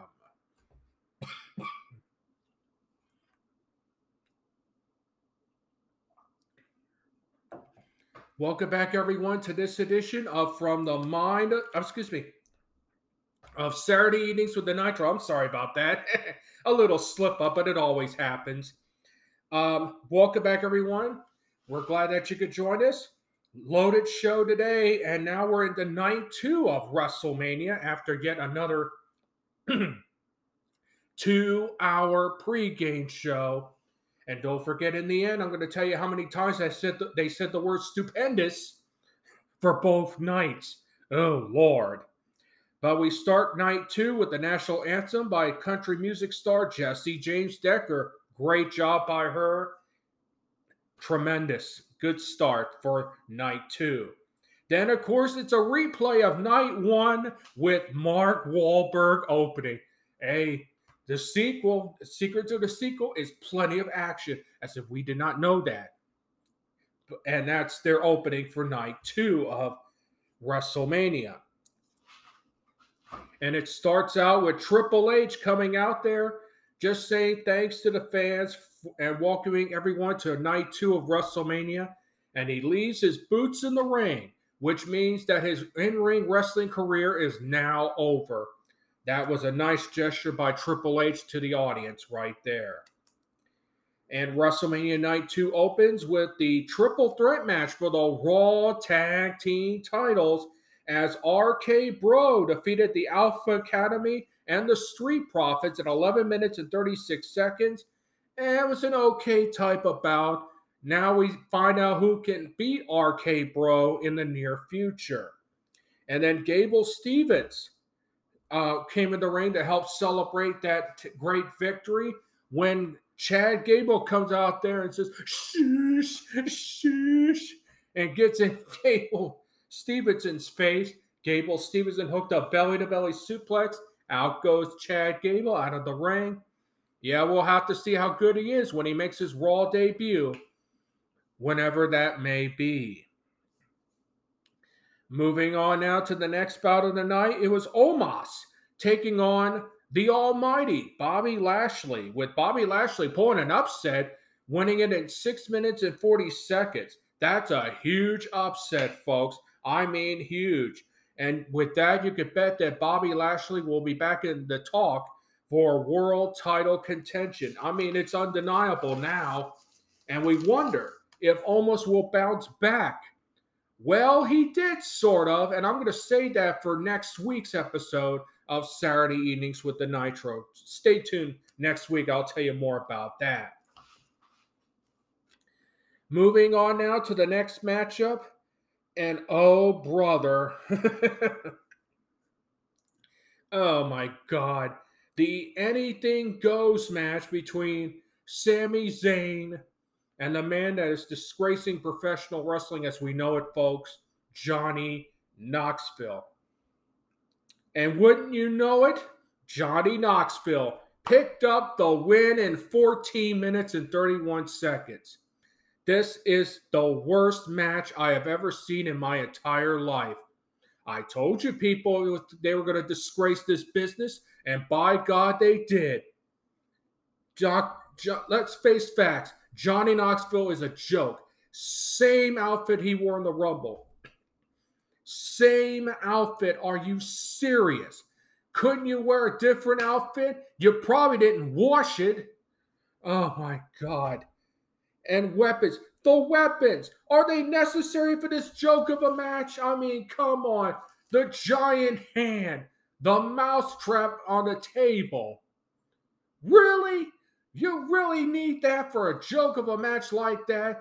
The taser gun. I'm telling you, man, he should have been arrested for that. That's a weapon right there. That's a real weapon. Come on, don't be a fool. You know that's a weapon. You can sense it. I mean, come on. And maybe be ashamed to be a fan to witness this BS of a match. Seriously. The hand, Wee Man coming there slamming Sami Zayn. What the hell? Really? Really? You're going to waste our time with this crap. And it's pure crap. It's no good. It's crap. Swear to God, worst match of all time. Sami Zayn's career is done, dude. I don't know how in the heck he's going to come back from this. I don't know how he's going to be credible. I know Johnny Knoxville. Oh, I'm not done with Sami Zayn. Please go away, Johnny. Seriously, I'm telling you straight out. Go back to Hollywood. Create those crappy movies. Get out of the business, kid. You don't belong here. Get out. Now. Seriously. You made it a joke. Really? I'm done with it. You know what? I am so done with it. I'm wiping my hands clean of this crap, and it is crap. I'm sorry. It was the worst match of all time. Didn't need to be there in the first place. Ugh. Ugh. Anyway, let's move on to something more pleasant, shall we? Next match of the night was a fatal four-way match for the women's tag team titles, as Selena Vega and Carmella, the most beautiful woman in all of WWE, defended against Naomi and Sasha Banks versus Natalya Neidhart and Shayna Baszler versus Rhea Ripley and Liv Morgan. And in the end, we have new women's tag team champions. Sasha Banks and Naomi won it in 10 minutes and 51 seconds. Great entrance, by the way, by Sasha Banks coming in that nice, sweet ride. That Ferrari looked real nice. Nice touch. And Carmella's outfit, from what I heard from Corey Banks, or Corey Graves, Corey Graves, I'm sorry. He said that the outfit is an homage to Madonna. Really? Really? Do you really have to say that now? We know you're getting married next week. Can we please focus on the match? Focus, people. Focus. Good match overall. Congratulations to Naomi and Sasha Banks. I think they're going to have a lengthy reign as the WWE SmackDown or the WWE Women's Tag Team Champions. Congratulations to them. Well, we're going to take a time out here. We're in the middle of night 2 of WrestleMania, and still to come, some AEW opinion this week. CM Punk, Tony Storm's back. I'll talk about that, and probably what tag team wrestling's all about. FTR versus the Briscoe brothers. All good stuff. All this and more coming up on Saturday Evenings with the Nitro after this timeout. Hello everybody, I'm Paul the Nitro Skivers here. Don't forget my Facebook group, facebook.com/Saturday Evenings and Sunday Mornings with the Nitro.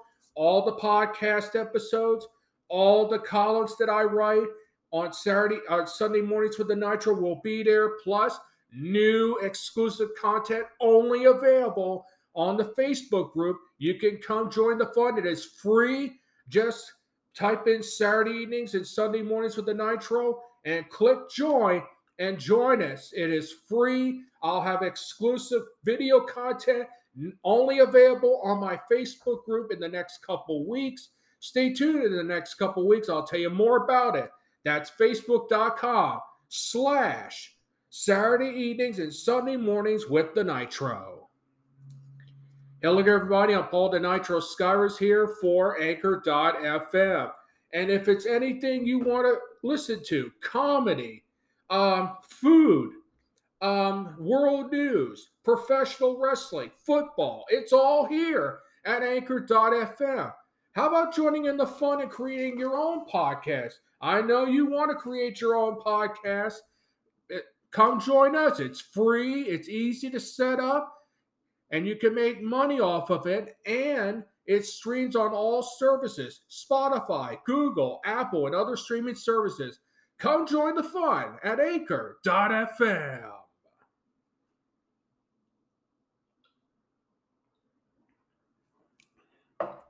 I had to get a swig of coffee there. Hello, welcome back everyone to Saturday Evenings with the Nitro.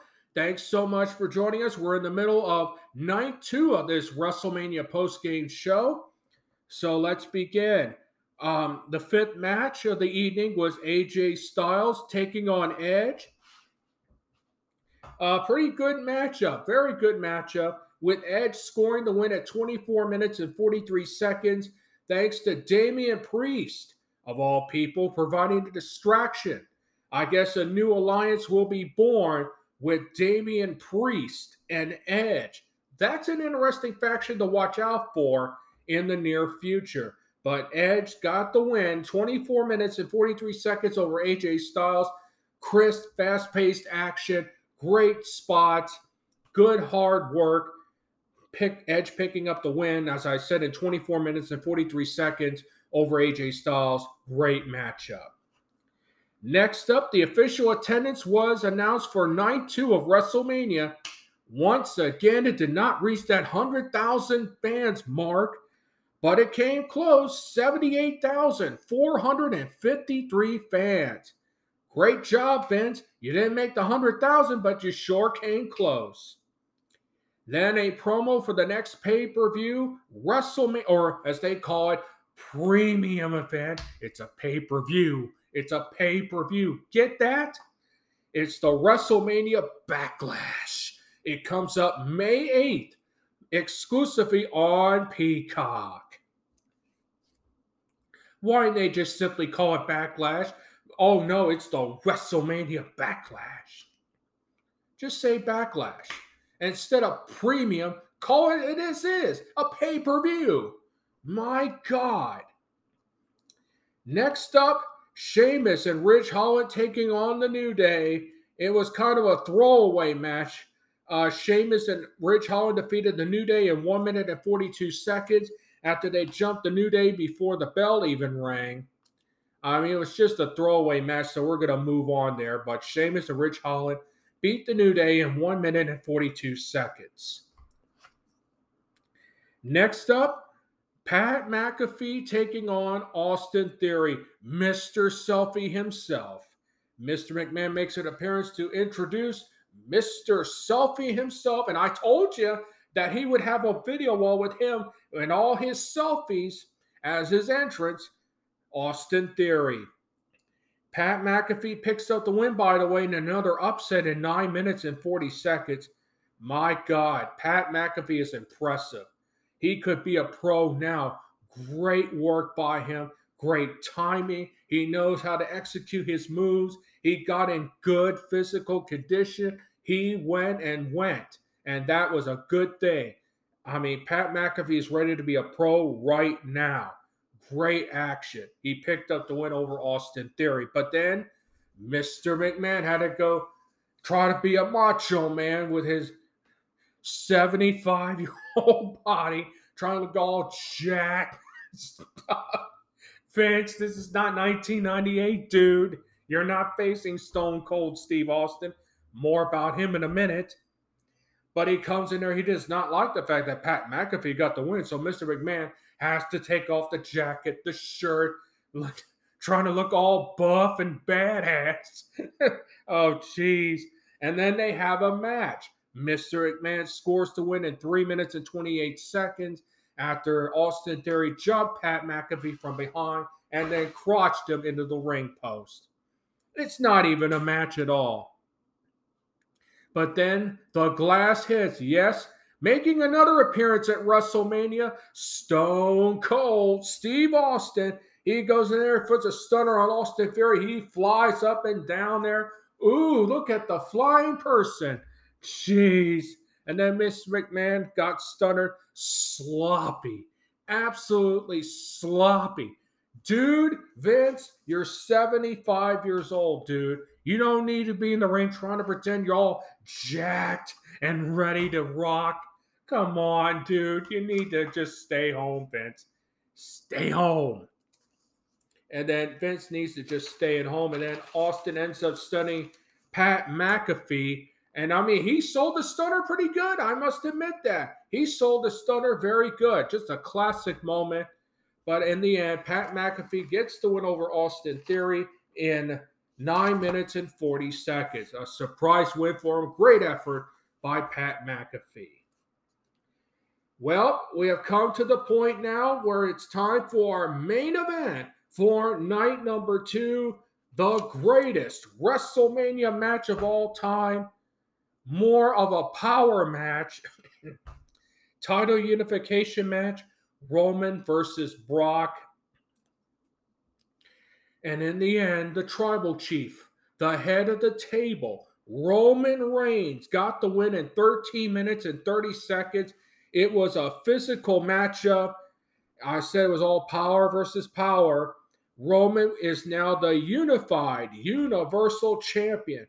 He got the win with the spear after being caught in a Kimura, and Brock failed an F5 attempt. Roman, many people said, may have separated his shoulder.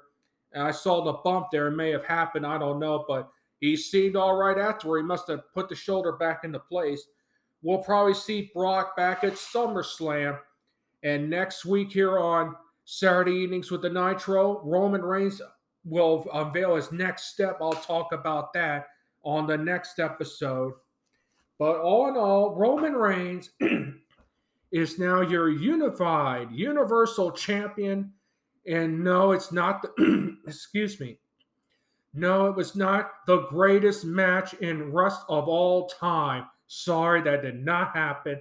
But nonetheless, Roman Reigns is victorious. So overall, WrestleMania night 1 and 2, very good. Really enjoyed it. Excuse me. Pat McAfee, great win for him. I mean, night 1 with Stone Cold returning and Kevin Owens carrying him. Tremendous effort. Kevin Owens is a star now. The worst match of all time with Sami Zayn and John Knoxville. Meh. I'm not even going to get involved in it. To the title unification match, overall, it was a very good WrestleMania. Probably top 5 of all time. And that is my post-game report.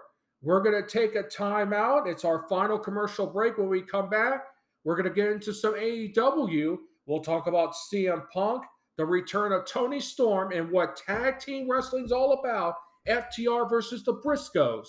After this, timeout. Hello again, everybody. I'm Paul the Nitro Skywers here. Welcome to this edition of Saturday Evenings with the Nitro. Thanks so very much for joining us. We got a loaded show today, and I mean loaded. I'll talk about the AEW Forbidden Door pay-per-view predictions first. Then I'm going to get right into it. The Vince scandal, as I like to call it. This is probably the biggest scandal in the history of the WWE that I've ever seen in my life. This is huge. Also, I'll talk about Jeff Hardy's DUI arrest, Sasha Banks being released by the WWE. I'll talk about this week in wrestling history and a couple parting shots. Kind of a escape from the norm this week because it's such a chaotic week this week. So let's just get right into it.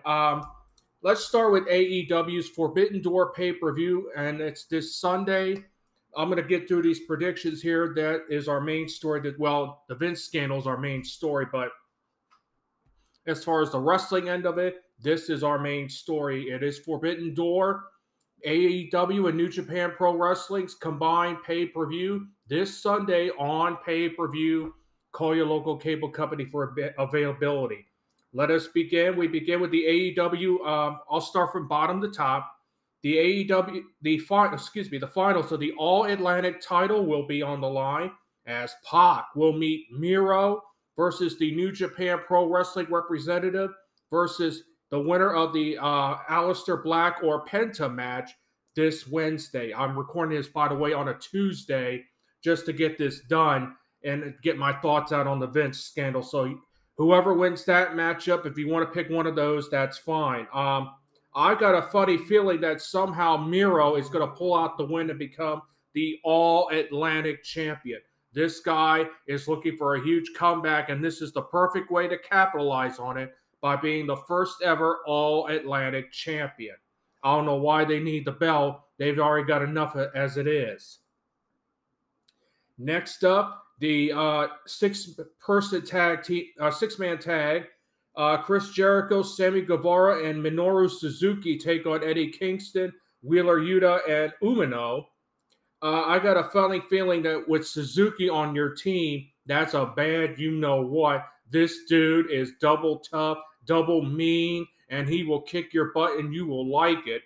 I'm going to have to give it to Jericho's team on this one just because you got Minoru Suzuki on their team. Next up, the AEW Women's titles on the line. Thunder Rosa defends against Toni Storm. This is going to be probably one of the match of the year candidates. I think going in there, Toni Storm's got a lot of momentum.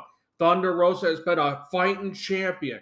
This is going to be a good one. It's kind of a toss-up on this one. And I got to believe somehow, some way, I think Toni Storm may just pull this out and become the new AEW Women's Champion. Like I said, this is a match of the year candidate as far as I'm concerned. I think Toni Storm will pull it out and become the new AEW Women's Champion.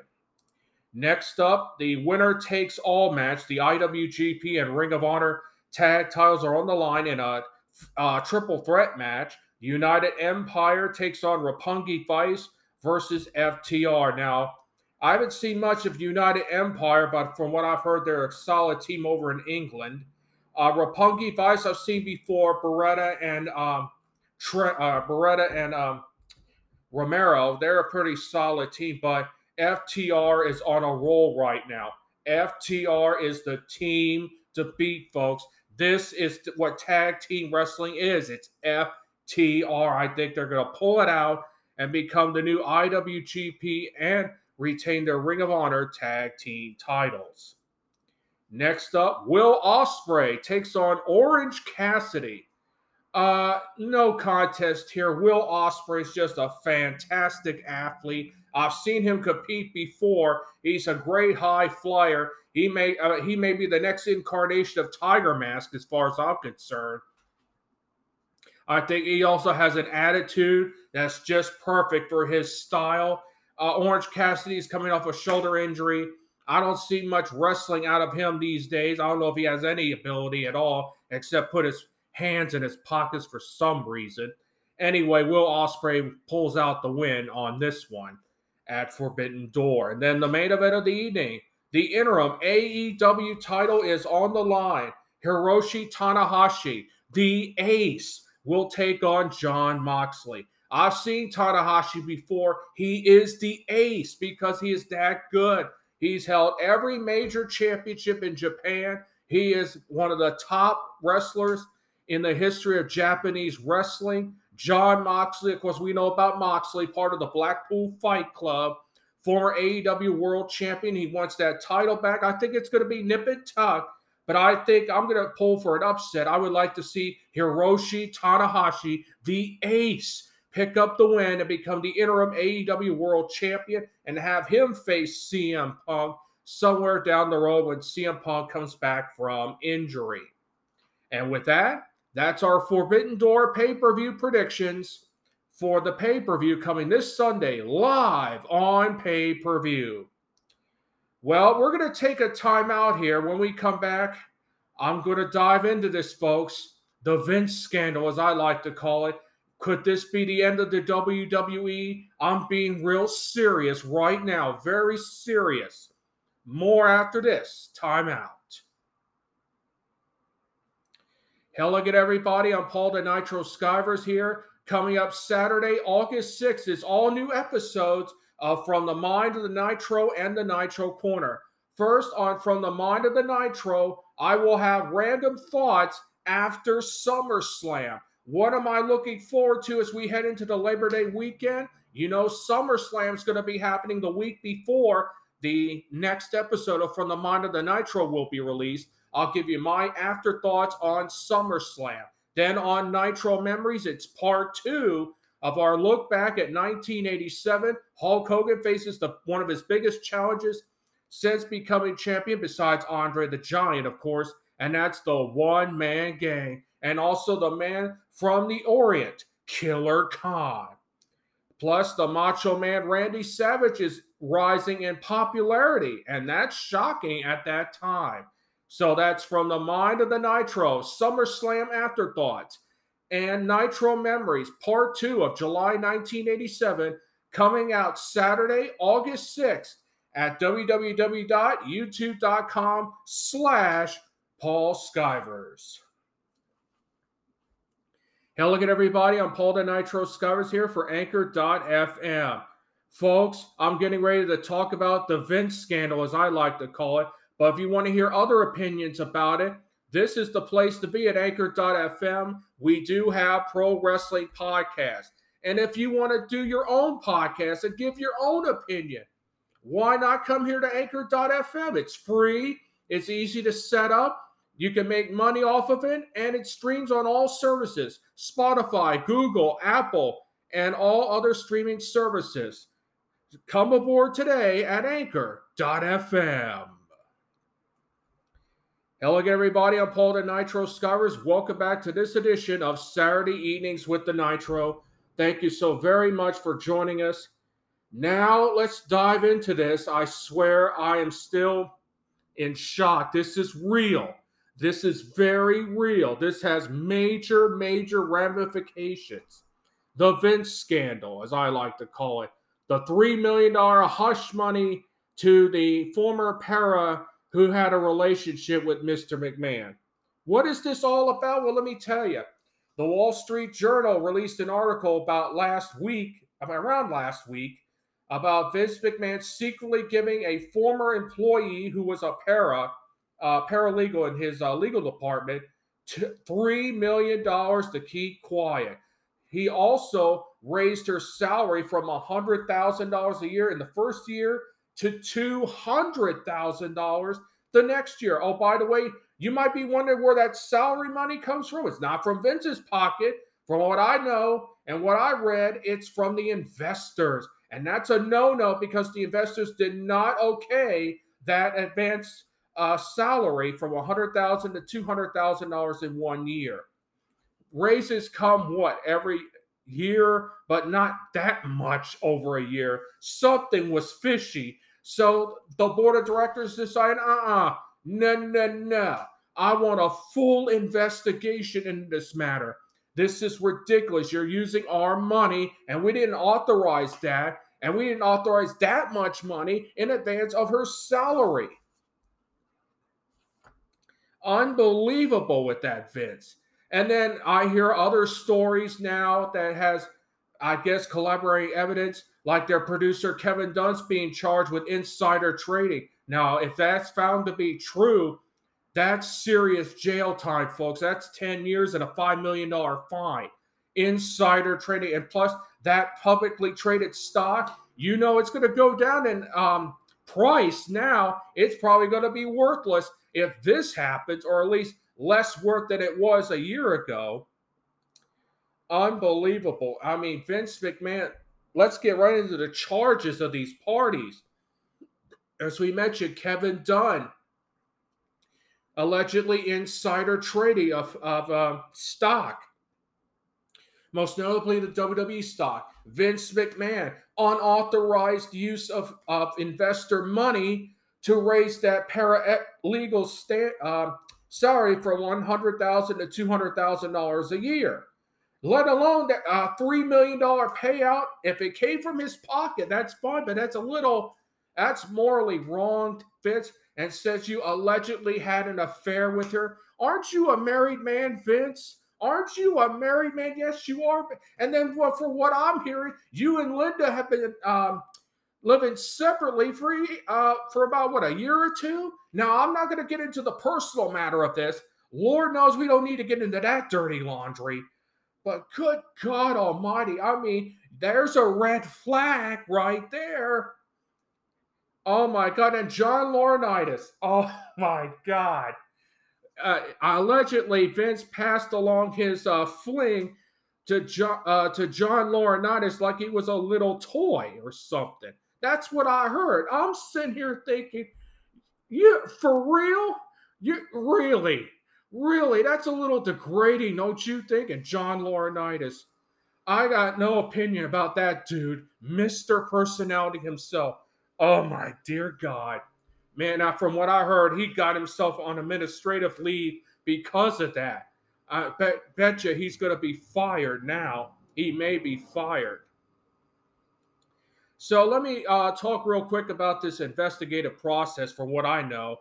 The board itself, the governing board, the investors have hired an independent legal counsel to look into this raise its salary from $100,000 to $200,000 a year, plus that $3 million payout.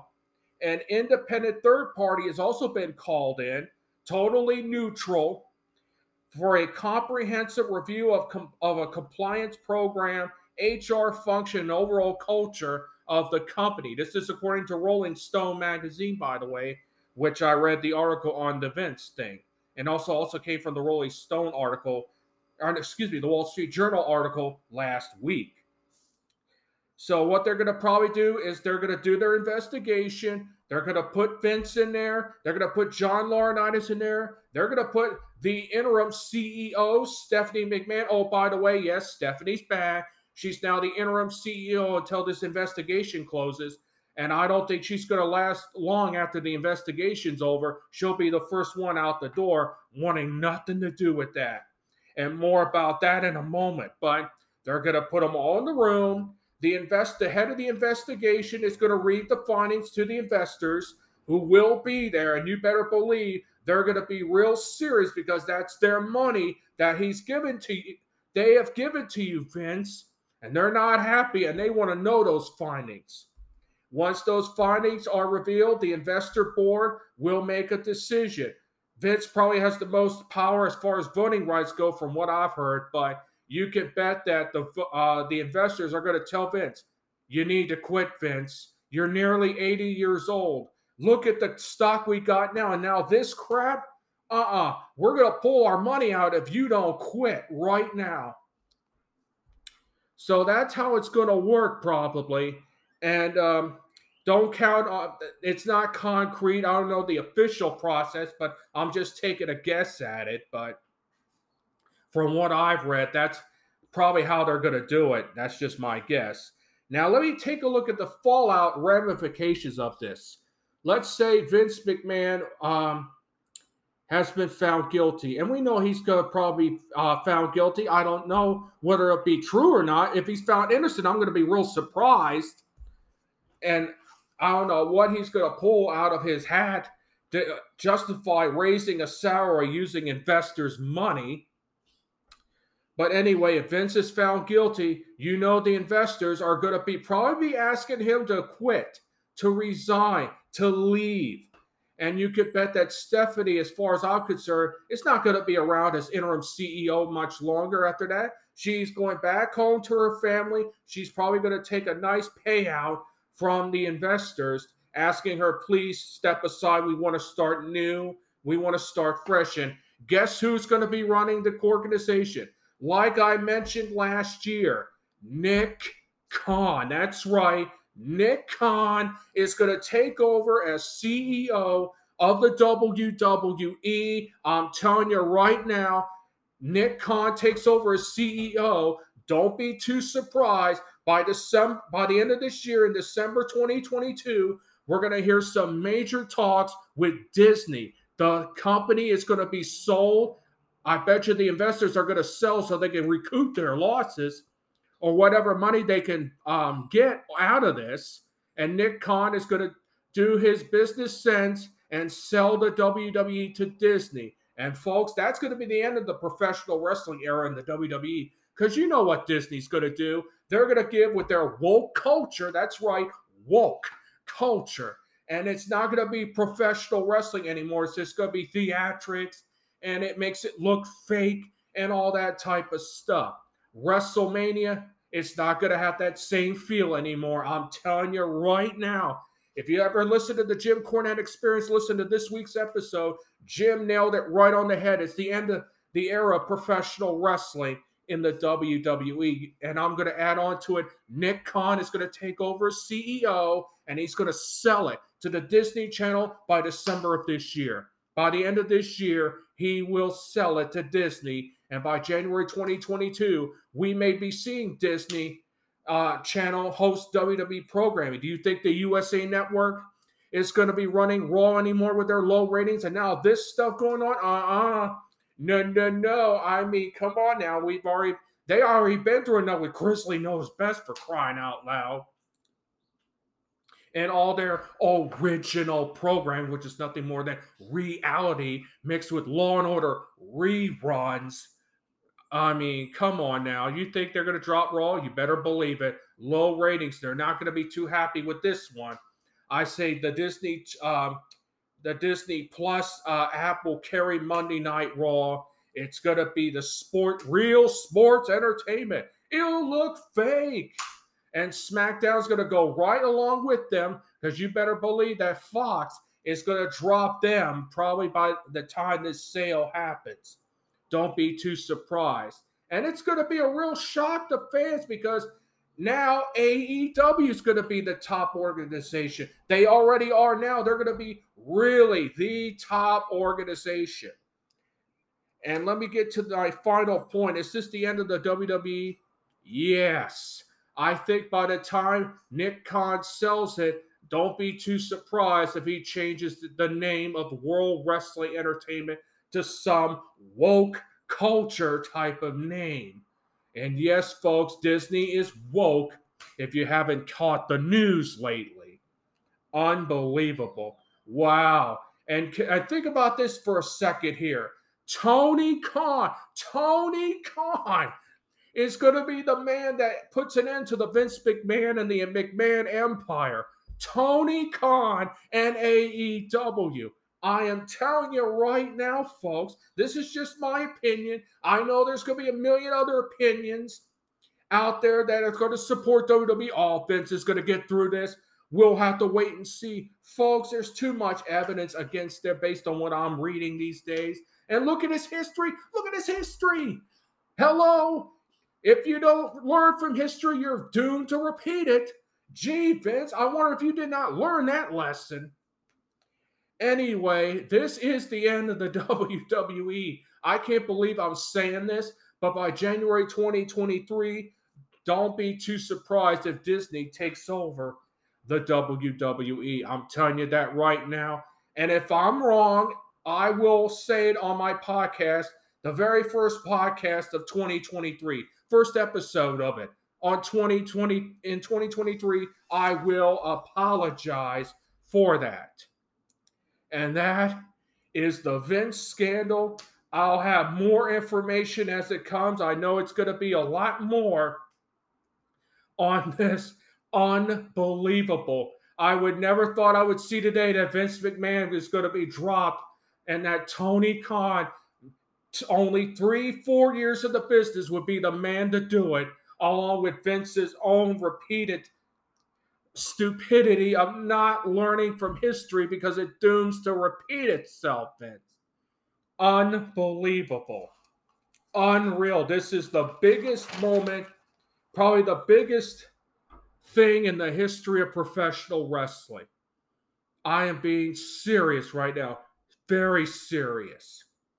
And that is my thoughts on the Vince scandal. Like I said, I'll have more information as it comes. You could better believe there's a lot more coming down the pike with the WWE and Vince McMahon. Oh, by the way, Vince showing up on SmackDown and Raw. Only 30 seconds. Look at the look on his face. He knows he got his hand caught in the cookie jar, folks. Look at his eyes. He's not into it. That's because he got his hand caught in the cookie jar.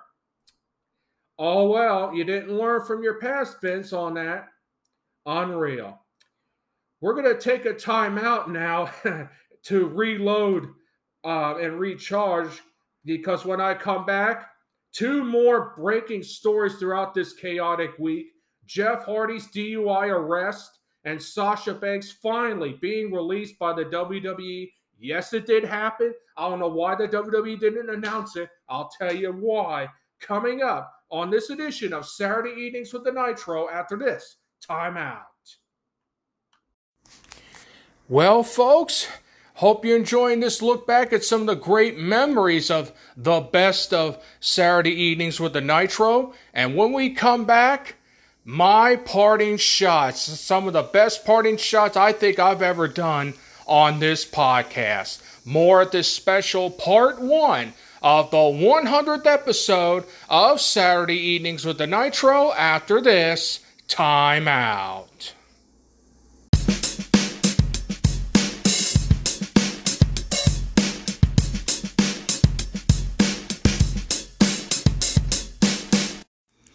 Welcome back to this special part one of our 100th episode of Saturday Evenings with the Nitro, the best of Saturday Evenings with the Nitro. Two of my favorite columns, I must admit, that I always like to do on this show, or I should say segments, are This Week in Wrestling History, which takes a look back at what happened this particular day in professional wrestling during this expanded week, because yes, I am a fan of wrestling history, and you should be too, because wrestling history is good. There's some good quality stuff on there, folks, with the legends of professional wrestling. And of course, my parting shots. My last chance to dig into a subject and give it one last boot in the rear end, and they go out the door. So folks, get ready for these parting shots and This Week in Wrestling History combined. And I'll start off with my number one ranked parting shot on a correlation between Becky Lynch and McDonald's. Check it out. Hello everybody, I'm Paul the Nitro Skywers, coming up this Sunday morning. That's right, Sunday morning on a special Sunday edition of Saturday Evenings with the Nitro.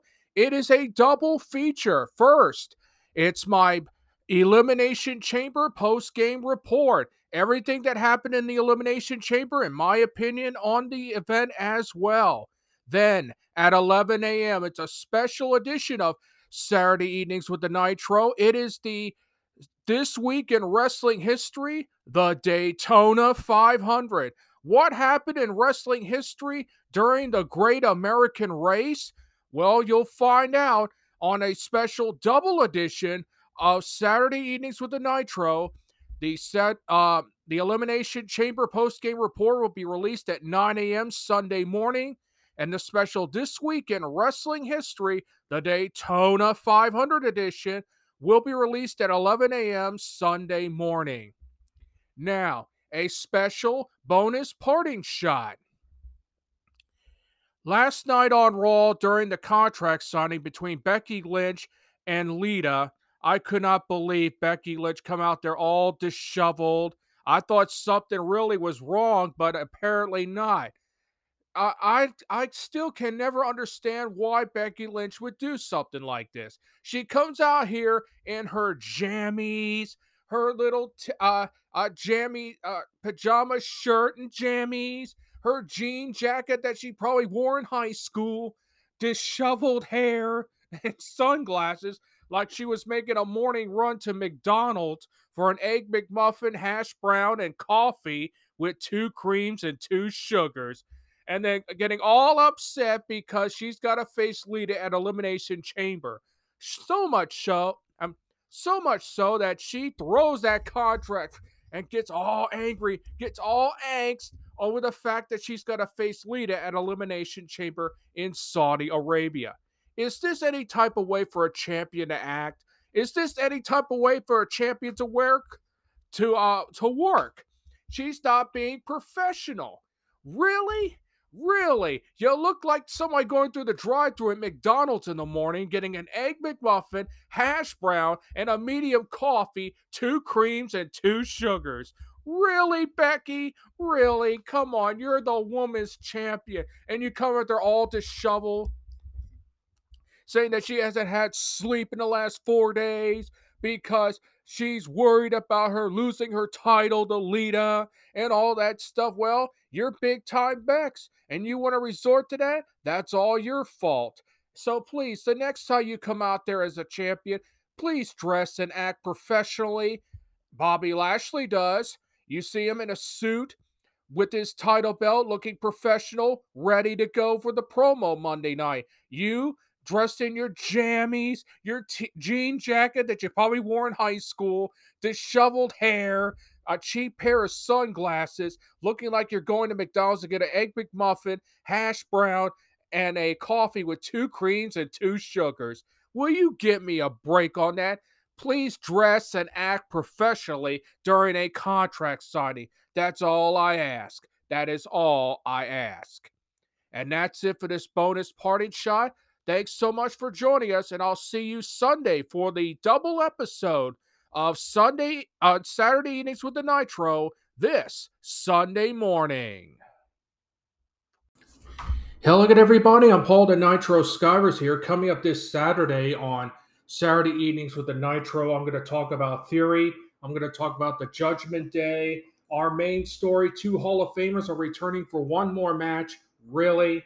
Plus, I'll talk about Raquel Gonzalez, this week in wrestling history, and a parting shot coming up this Saturday evening on Saturday Evenings with the Nitro here on Spotify and Anchor.fm. As I promised people on my Facebook page, as everyone knows by now, Sasha Banks and Naomi walked out on the WWE last night as they were both supposed to be a part of a 6-pack challenge for the WWE Women's Championship. And I want to divulge into this tonight because I got a lot of things I got to get off my chest. I am not a very happy person. As a matter of fact, I'm extremely pissed off about this situation. I am not happy at all with this.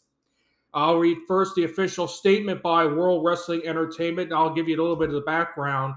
The main event last night was supposed to be the 6-pack challenge to determine the new #1 contender for Bianca Belair's Raw Women's Championship. It's supposed to have been Naomi, Sasha Banks, Doudrop, Nikki Ash, Asuka, and Becky Lynch in the 6-pack challenge.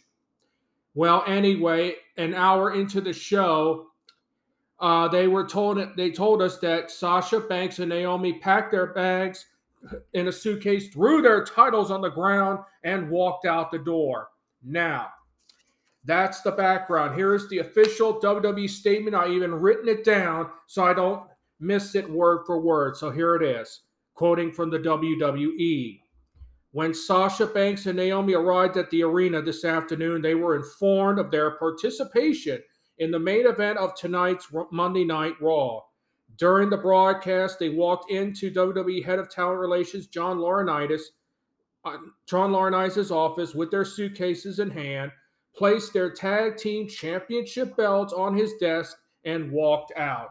They claimed they weren't respected enough as tag team champions, and even though they had 8 hours to rehearse and construct their match, they claimed they were uncomfortable in the ring with 2 of their opponents, even though they'd had matches with those individuals in the past with no consequence. Monday Night Raw is a scripted, live TV show whose characters are expected to perform the requirements of their contract. We regret we were unable to deliver as advertised tonight's main event. End quote. Now that is the WWE's official statement, and I'll break this down for you in a little bit. But let me read to you Naomi and Sasha's apparent response from a good friend of Naomi's who follows this person on Twitter. I'll read it verbatim. I'm crediting Dirt Sheet Radio's Facebook group with this. So this is from @AdidasHead88 on Twitter, who is followed by Naomi, who apparently was given permission to share their side of the story. Quote, "You are approached in February as being put in a tag team after both being promised big feuds at WrestleMania. You bite the bullet and put everything you got into being a tag team. It works. You get over, win the titles at WrestleMania, and become merch pushers, meaning they sell a lot of merchandise. 5 weeks into your reign, you show up to live TV and ready to work. You are told you will be in the main event, and you are happy. You both are then told that one of will be going over from pinning the other. You have questions why that decision was made and how it helps y'all. You request a meeting with your boss to discuss it. Your boss takes the meeting and everything is actually going well. He understands your concerns. The meeting ends well and the match is told to be reconstructed. For some reason, producers get mad about it. You then ask, with one of your members going over, what happens to your titles? You are told basically that you will just be carrying the belts. They want to use you both to help both women's champions get more over. Bianca versus Naomi, Sasha versus Ronda. Neither one of you will win the solo titles, and you won't defend your tag titles until Money in the Bank. You ask for another meeting with your boss, but this time you're being called spoiled. A producer walks away screaming. He comes back and tells both of you to fix your attitudes. Y'all have a brief meeting amongst yourselves and decide to stand up for yourselves. You go to another boss and make it clear you just have concerns. You ask, why are we even in the match and why aren't other women in it? You ask why your titles have no stories for 2 months. Again, you are met with, fix your attitudes. So after one final meeting with yourselves and asking others, you make the ultimate decision as a team. It's sad how one side is trying to create a effed up narrative. Also, it was asked why were Nikki Ash and Doudrop in the match instead of starting their program tonight. Naomi nor Sasha talked down about being in the ring with either one. IDK, how that got flipped, end quote. So that is both sides of the story, so to speak, right now. Now, that was someone that was close to Naomi and Sasha via their Twitter page telling them that story. Well, I looked at both sides of the stories. I've listened to everybody out there, and it is quite obvious this is real, folks. This is a shoot. This is not worked. This is real. Two of the best women's wrestlers just walked out of the WWE over the fact that they have not been respected as the tag team champions. You put the belt on them, Creative, and I'll get to you in a minute, Creative. Anyway, they walked right on. They got a right to walk out. As far as I'm concerned, I looked at both sides of the story. I'm sticking with Sasha and Naomi on this deal. They got a raw deal. The idea was, and I keep hearing it from other sources, that Naomi was supposed to pin Sasha to earn the title shot. What does that prove? They're the tag team champions. Once again, the tag team titles are absolutely useless. Useless. Really? Why put it on them in the first place when you're going to treat it as a useless title? Good grief, people. And then they changed the script. Well, Naomi can pin someone else. Sasha and Naomi, they don't have to interact with each other. And Doudrop and Nikki Ash don't have to interact with each other. Yada, yada. It was all screwed up. It was screwed up because Creative got lazy. And yes, I'm now going to go to Creative. You screwed up again, Creative. How many times, time after time, do I have to keep telling you people in Creative that you suck? You suck. You took Stone Cold Kevin Owens, one of the best ideas, a 4-week run, including WrestleMania, that made you money, and you dropped it like a bad habit. You keep dropping the ball, and you probably had a nice smile on your face doing it. That's ridiculous. Now this. Really? Really? Creative, you suck, man. You suck. You made the titles useless. Vince McMahon, give me a break, dude. You told them to reconstruct the match. Obviously, the boss is Vince McMahon. You told them to reconstruct the match, and then the producers have a fit saying, you need to fix your attitudes. You know where that comes from. That comes from above. That's Creative, folks. Those are the Creative people. I'm telling you. Creative is just right below Vince as far as I'm concerned, and that's just my opinion, but I'm entitled to it. Creative is right below Vincent K. McMahon, and if they don't like any tips from any superstars, boy, they'll bury them with the pencil, don't they? They bury them with the pencil. They'll just erase them. Nah, we don't need you anymore. You got an attitude problem. We don't like you. Creative, we don't like you either. You Harvard-educated pissants. You couldn't figure it out? You couldn't figure out maybe a one-on-one match with Asuka versus Becky Lynch with the winner to take on Bianca Belair for the Raw Women's Championship, which you decided to do anyway after all this fiasco. Why are you putting in a six-pack challenge in the first place? No need for it. No need for it. You got your two top contenders. Let them fight it out. Duh, it's easy. It is easy. You screwed it up. Just like you screwed up the fact that you put a semi-main event match of Cody Rhodes versus Seth Rollins first. Why? You could have put Bobby Lashley versus Omos first. See, these are once again, over and over and over again, how Creative has screwed things up as usual. And when they get there, And when wrestlers start to stand up for themselves, like Sasha Banks and Naomi, then Creative gets all tidied up in a bunch and gets an attitude problem. Well, we don't like you either. Yeah, we're Harvard educated. Yeah, you bunch of Harvard educated pissants as far as I'm concerned. You suck. You're at fault for this one as far as I'm concerned. You're at fault. You got me fired up, and I'm already fired up about this. So the question is now, where do they go from here? Oh, I got a perfect solution for you two. Naomi, Sasha Banks, it's time to give Tony Khan a call. That's right. Tony Khan's been getting rid of their lower talent that's been there for 4 years and hasn't amounted to much. Perfect opportunity right now to boost the women's division. And it doesn't matter if you have an attitude problem. I don't think Sasha has one. Naomi surely doesn't have one. They're independent. And yes, I know Naomi's married to one of the Usos, but this is business. I'm talking business here.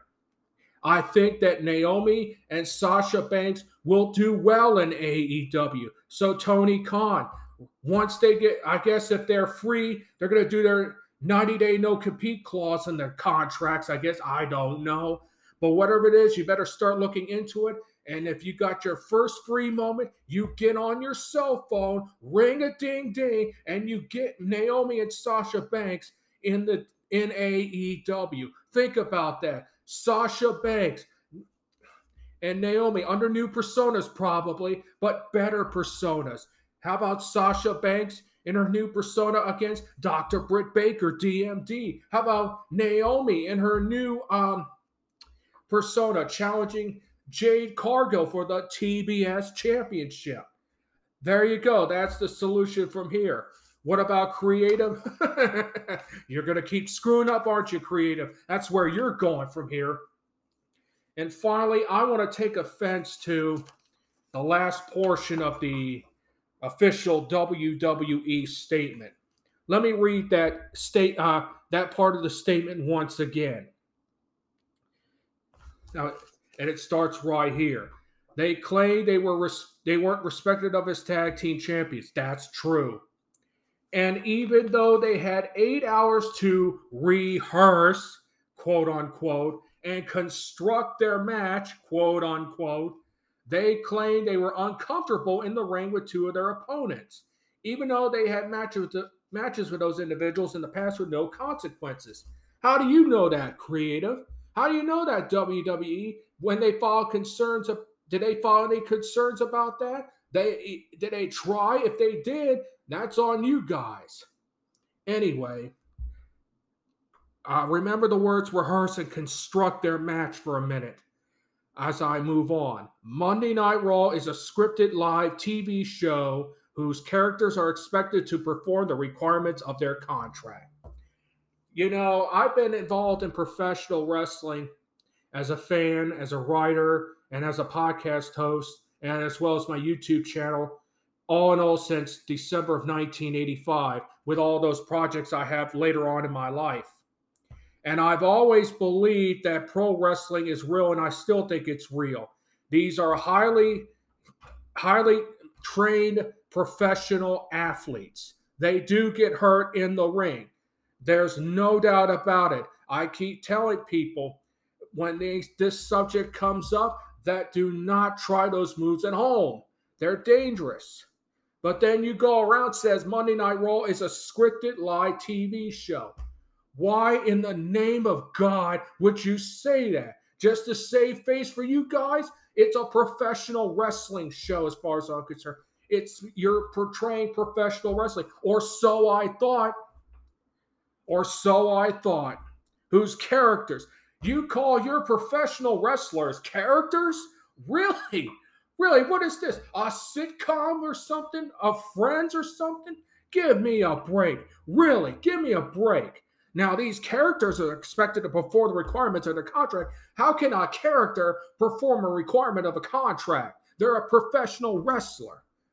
And wrestling is real. It's not scripted. Yeah, you might as well say it's scripted because Creative started it. But you did not have to say that in your statement, did you? All you did was you saved your little butts. Really? Scripted? scripted. Give me a break. I am sick and tired of this. Constructing matches, rehearsing. We don't need to hear that as fans. We pay enough of our cable bill to watch you guys wrestle. And that's what we came to watch, wrestling.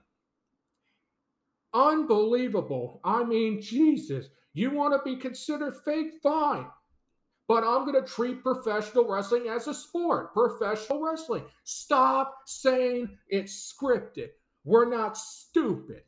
We're not dumb. We know what's going on. Anyway, in closing, I am, as I mentioned before, I am in full support of Sasha Banks and Naomi. They deserve better than that. That was a raw deal. I did not particularly like that. And I wish them both the best of luck. I wish they would go to AEW right now because that's the place to be right now. AEW. And I wish them all the best of luck. If this is their last time ever in the WWE, thank you very much for your contributions. Again, I wish you all the best of luck in the near future. I got your back on this one. You're not at fault. It is Creative's fault as far as I'm concerned. And Creative, you still suck. And that's it for this parting shot. I'm glad I got that off my chest and out to you, the public, as to my feelings on it. And yeah, I'll keep abreast of this story as it develops. Don't forget, Saturday Evenings with the Nitro is this Saturday on Spotify and Anchor.fm. My name is Paul the Nitro Skivers. We'll see you this Saturday evening. Thanks a lot. Have a good day, everybody. Hello again, everybody. I'm Paul the Nitro Skivers here for Anchor.fm. Have you ever wanted to do a podcast? Well, now's the time to do it. Go to Anchor.fm. It's free. It's easy to set up. You get it streams on all streaming services, Spotify, Google, Apple, and all other streaming services, and you can make money off of it. Why not take advantage of this opportunity and make your own podcast here at Anchor.fm? Welcome back, everyone, to this edition of Saturday Evenings with the Nitro. Thank you so very much for joining us. It is now time for This Week in Wrestling History. On October 9th, 1982, in St. Paul, Minnesota, Otto Wands defeated Nick Bockwinkel to win the AWA World Heavyweight title. It was considered the biggest upset of 1982. On October 15th, 1976, in Lubbock, Texas, the international title was on the line as Super Destroyer defeated Johnny Weaver. On December 12th, 1966, in Madison, Wisconsin, the original Sheik defeated Flying Fred Curry, by disqualification in a 2-out-of-3 falls match. And finally, on October 16, 1983, in Salisbury, Maryland, at the Wicomico Youth and Civic Center, Andre the Giant, Superfly Jimmy Snuka, and Rocky Soulman Johnson defeated the Wild Samoans and Samula. And that's This Week in Wrestling History. And now, a parting shot on Sami Zayn. The comeback is complete. Now, think about this. Going back to this year's WrestleMania, having the worst match in the history of professional wrestling against Johnny Knoxville. Let's get rid of that name. Forget it. That's as low as you can go. And now, Sami Zayn is the highest of highs. He is an honorary Uce in the bloodline right now. He is getting over. The fans are behind him 100%. He found his niche again as the honorary Uce, and the t-shirts are flying off the shelf. Hell, he got himself a new word, Ucy. Think about that. Hashtag that. He'll probably put it on a t-shirt. It'll sell like hotcakes. It'll probably be put in the dictionary. With that in mind, that means, in my opinion, the comeback's complete from the worst match in the history of WrestleMania, in my opinion, to now the honorary Uce in the bloodline. My God. Just the promo Monday night alone, telling Jey Uso, now you're not being Ucy enough. You got to be Ucy. and the crowd ate it up. And you know it's going to be on a t-shirt and it's going to sell like hotcakes, just like honorary oos. That is tremendous. That's a comeback, people. Now, how this angle is going to be resolved now that Jey Uso's become Sammy's problem as far as Jey Uso's hot-headedness. You got to be more oosy about it. Can you imagine that in the dictionary, the word oosy? Unbelievable. As I said, and I'm going to conclude with this, the comeback is complete for Sami Zayn, the honorary oos, and the fact that he is the inventor of the word oozy. That means you got to be oozy enough. I mean, come on, you got to be an oos. Come on now. Unreal. The comeback is complete. And that is my parting shot for this week. And that's it for this edition of Saturday Evenings with the Nitro. Thank you so very much for joining us. Until next week, everyone, I'm Paul the Nitro Skywers here saying so long, everybody. Hello again, everybody. I'm Paul the Nitro Skywers here for Anchor.fm. Have you ever wanted to do a podcast? Well, now's the time to do it. It's here at Anchor.fm. I mean, it's free. It's easy to set up. You can make money off of it, and it streams on all services, Spotify, Google, Apple, and all other streaming services. Come aboard today at Anchor.fm. Welcome back, everyone, to this edition of Saturday Evenings with the Nitro. Thank you so very much for joining us. Now it's time for This Week in Wrestling History. On December 2nd, 1975, in Portland, Oregon, Jonathan Boyd and Norman Charles III, the Royal Kangaroos, defeated Maurice Mad Dog Vachon and Ziegfeld Stanky. On December 1st, 1973, in Philadelphia, Pennsylvania, at the Arena, Stan the Man Stasiak defeated Pedro Morales to win the Worldwide Wrestling Federation's heavyweight title. Stan Stasiak's reign would only last 1 week because Bruno Sammartino would win back the belt the next Monday night, December 9th, in Philadelphia. And finally, on December 27, 1973, in Monroe, Louisiana, Dr. X defeated Tank Morgan. And that's This Week in Wrestling History. Oh, excuse me. That date was wrong. It's November 27, 1973. My fault, folks. My fault. And that will be This Week in Wrestling History for this week. Sorry about the error. Now it's time for our parting shots. Let's begin with good old Chris Jericho. Okay, get ready for this. In a recent interview, he said he was driving down a country road one night to get to one of his many homes. I wonder how many he's got. And somehow he lost track of time, approximately 3 hours. He thought he would get home in an hour. Let's say he said about 1 a.m. to 2 a.m. He didn't get back home till 5 a.m. Really, Chris? And then he goes and says, wow, I might have been abducted by an alien. Really? Really? Stupid. Just stupid. Oh, yeah, an alien abducted. What? Was you on that country road doing something else, Chris? Was you doing something else? 3 hours. I can't account for 3 hours of lost time. An alien must have abducted me. Well, can you describe the alien abduction? Did they drive a Ford Coupe or something? What, did they drive a Mercedes Benz? What, did they have a rock concert on their spaceship that says transatlantic or something?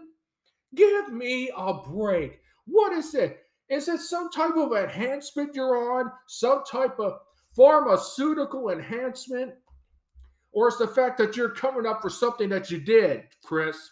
Is it something that you're covering up for what you did? Instead, you're telling everyone, oh, I can't believe I lost 3 hours of time due to this alien abduction. I mean, so weird. You think we all are that stupid to buy that lame story? Give me a break, dude. I mean, God, you're the Ring of Honor champion. You're an AEW wrestler, and now you're getting abducted by aliens. Do we expect us to buy that story? Are we that stupid according to you? Oh, I forgot. This is Chris Jericho, everybody. We're going to get abducted by aliens. Give me a break. Stop it, Chris. You're just probably covered up for something that you did or some type of pharmaceutical enhancement or something. I don't know. Alien abduction. Give me a break. Seriously. And finally, let's talk about a screwed up finish at a house show. Now, I saw this on film. I guess this is from a fan cam at a house show, I think in Decatur, Illinois, or something like that. It was an 8-man tag, the Bloodline versus Drew McIntyre and the Brawling Brutes. And it was like 50 seconds of film. And here's Sami Zayn in there. It was so cool, so original. He delivers his own version of the Superman punch. I mean, he really laid it in the leather. And Drew was down. He was hurt. And there's Sami Zayn getting himself all good and psyched up, getting the crowd going, getting himself over. I was like, that's smooth. I'm beginning to like this. He turns around and he mocks Roman a little bit, but creative license, people. He's using creative license. He gives the big war roar. And then he comes and he nails Drew with a beautifully executed spear. Absolutely perfect. But this time, he follows through with the spear with a cradle. He hooks the leg. He is right there. He was dead on right. Drew was done. I thought he was done. The fans thought he was done. Here comes the referee quickly into the ring. I thought he was going to count this man out. This was going to be sweet. The referee counts so slowly as if he was knocked out.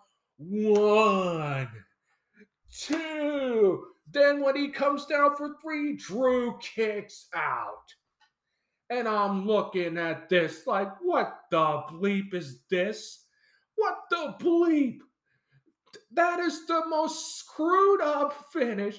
Who booked this bleep? I swear, yeah, the bleeping is the curse words that I'll be using right now, but this is a clean broadcast. I'll just use the word bleep. What the bleep?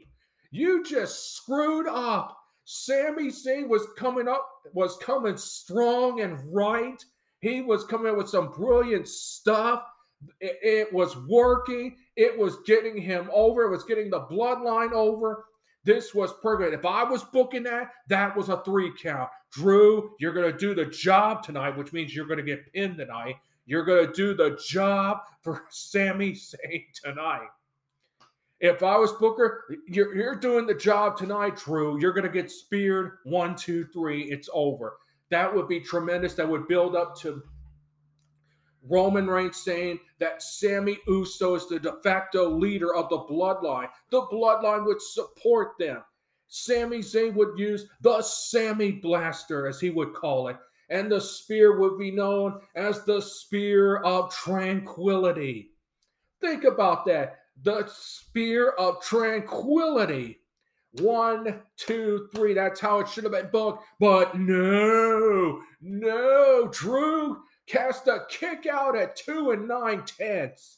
What? What the bleep? Screwed up, and he eventually lost the match. I bet you he was pinned. That's screwed up. That is the wrong way to do it. The right way to do it. Drew was supposed to do the job, folks. He was supposed to do the job. What, do I have to do all the booking around here or something? Give me a break. Done, creative. Don't you ever screw up like that again. And if you drop the ball on this, I swear to God, if you drop the ball, that's going to be some trouble, son. It's going to be some trouble. But Sami Zayn should have got the 3 count on that. That was perfect, and you screwed that one up. Creative, do me a favor. Leave it alone. Let Sami pin Drew. What? Drew can't do a job for Sami Zayn? Really? What the bleep, people? What the bleep? I'm done with this. Sami's my boy. Yeah, I'm a little biased. Sami Zayn's exciting. I like that. That's all I'm going to say about that. That was a screwed up finish. My opinion, that should have been a 3 count. And with that, that's our parting shots for this week. And that does it for this edition of Saturday Evenings with the Nitro. Thank you so very much for joining us. Until next week, everyone, I'm Paul the Nitro Skivers here saying, yes, there will be a preview this Thursday. I apologize again for not having a preview for this show this past Thursday, but I assure you there will be a preview this Thursday of the next episode. And until then, I'm Paul the Nitro Skivers here saying, so long, everybody. Well, there you have it, folks. Some of the best moments of Saturday Evenings with the Nitro. And on behalf of everyone here at Saturday Evenings with the Nitro, I want to thank each and every one of you for tuning in every Saturday evening for my podcast. It's been my pleasure to do this, and I hope I can continue to do more in the near future. Now, this is only part one of our 100th episode. We're going to have our regular episode coming up later today, as I will take a look at predictions for AEW's All In England and so much more. So for right now, on behalf of everyone here at Saturday Evenings with the Nitro, thank you for 100 episodes. Part 2 is coming up later today. I am Paul the Nitro Skivers here saying, so long, everybody.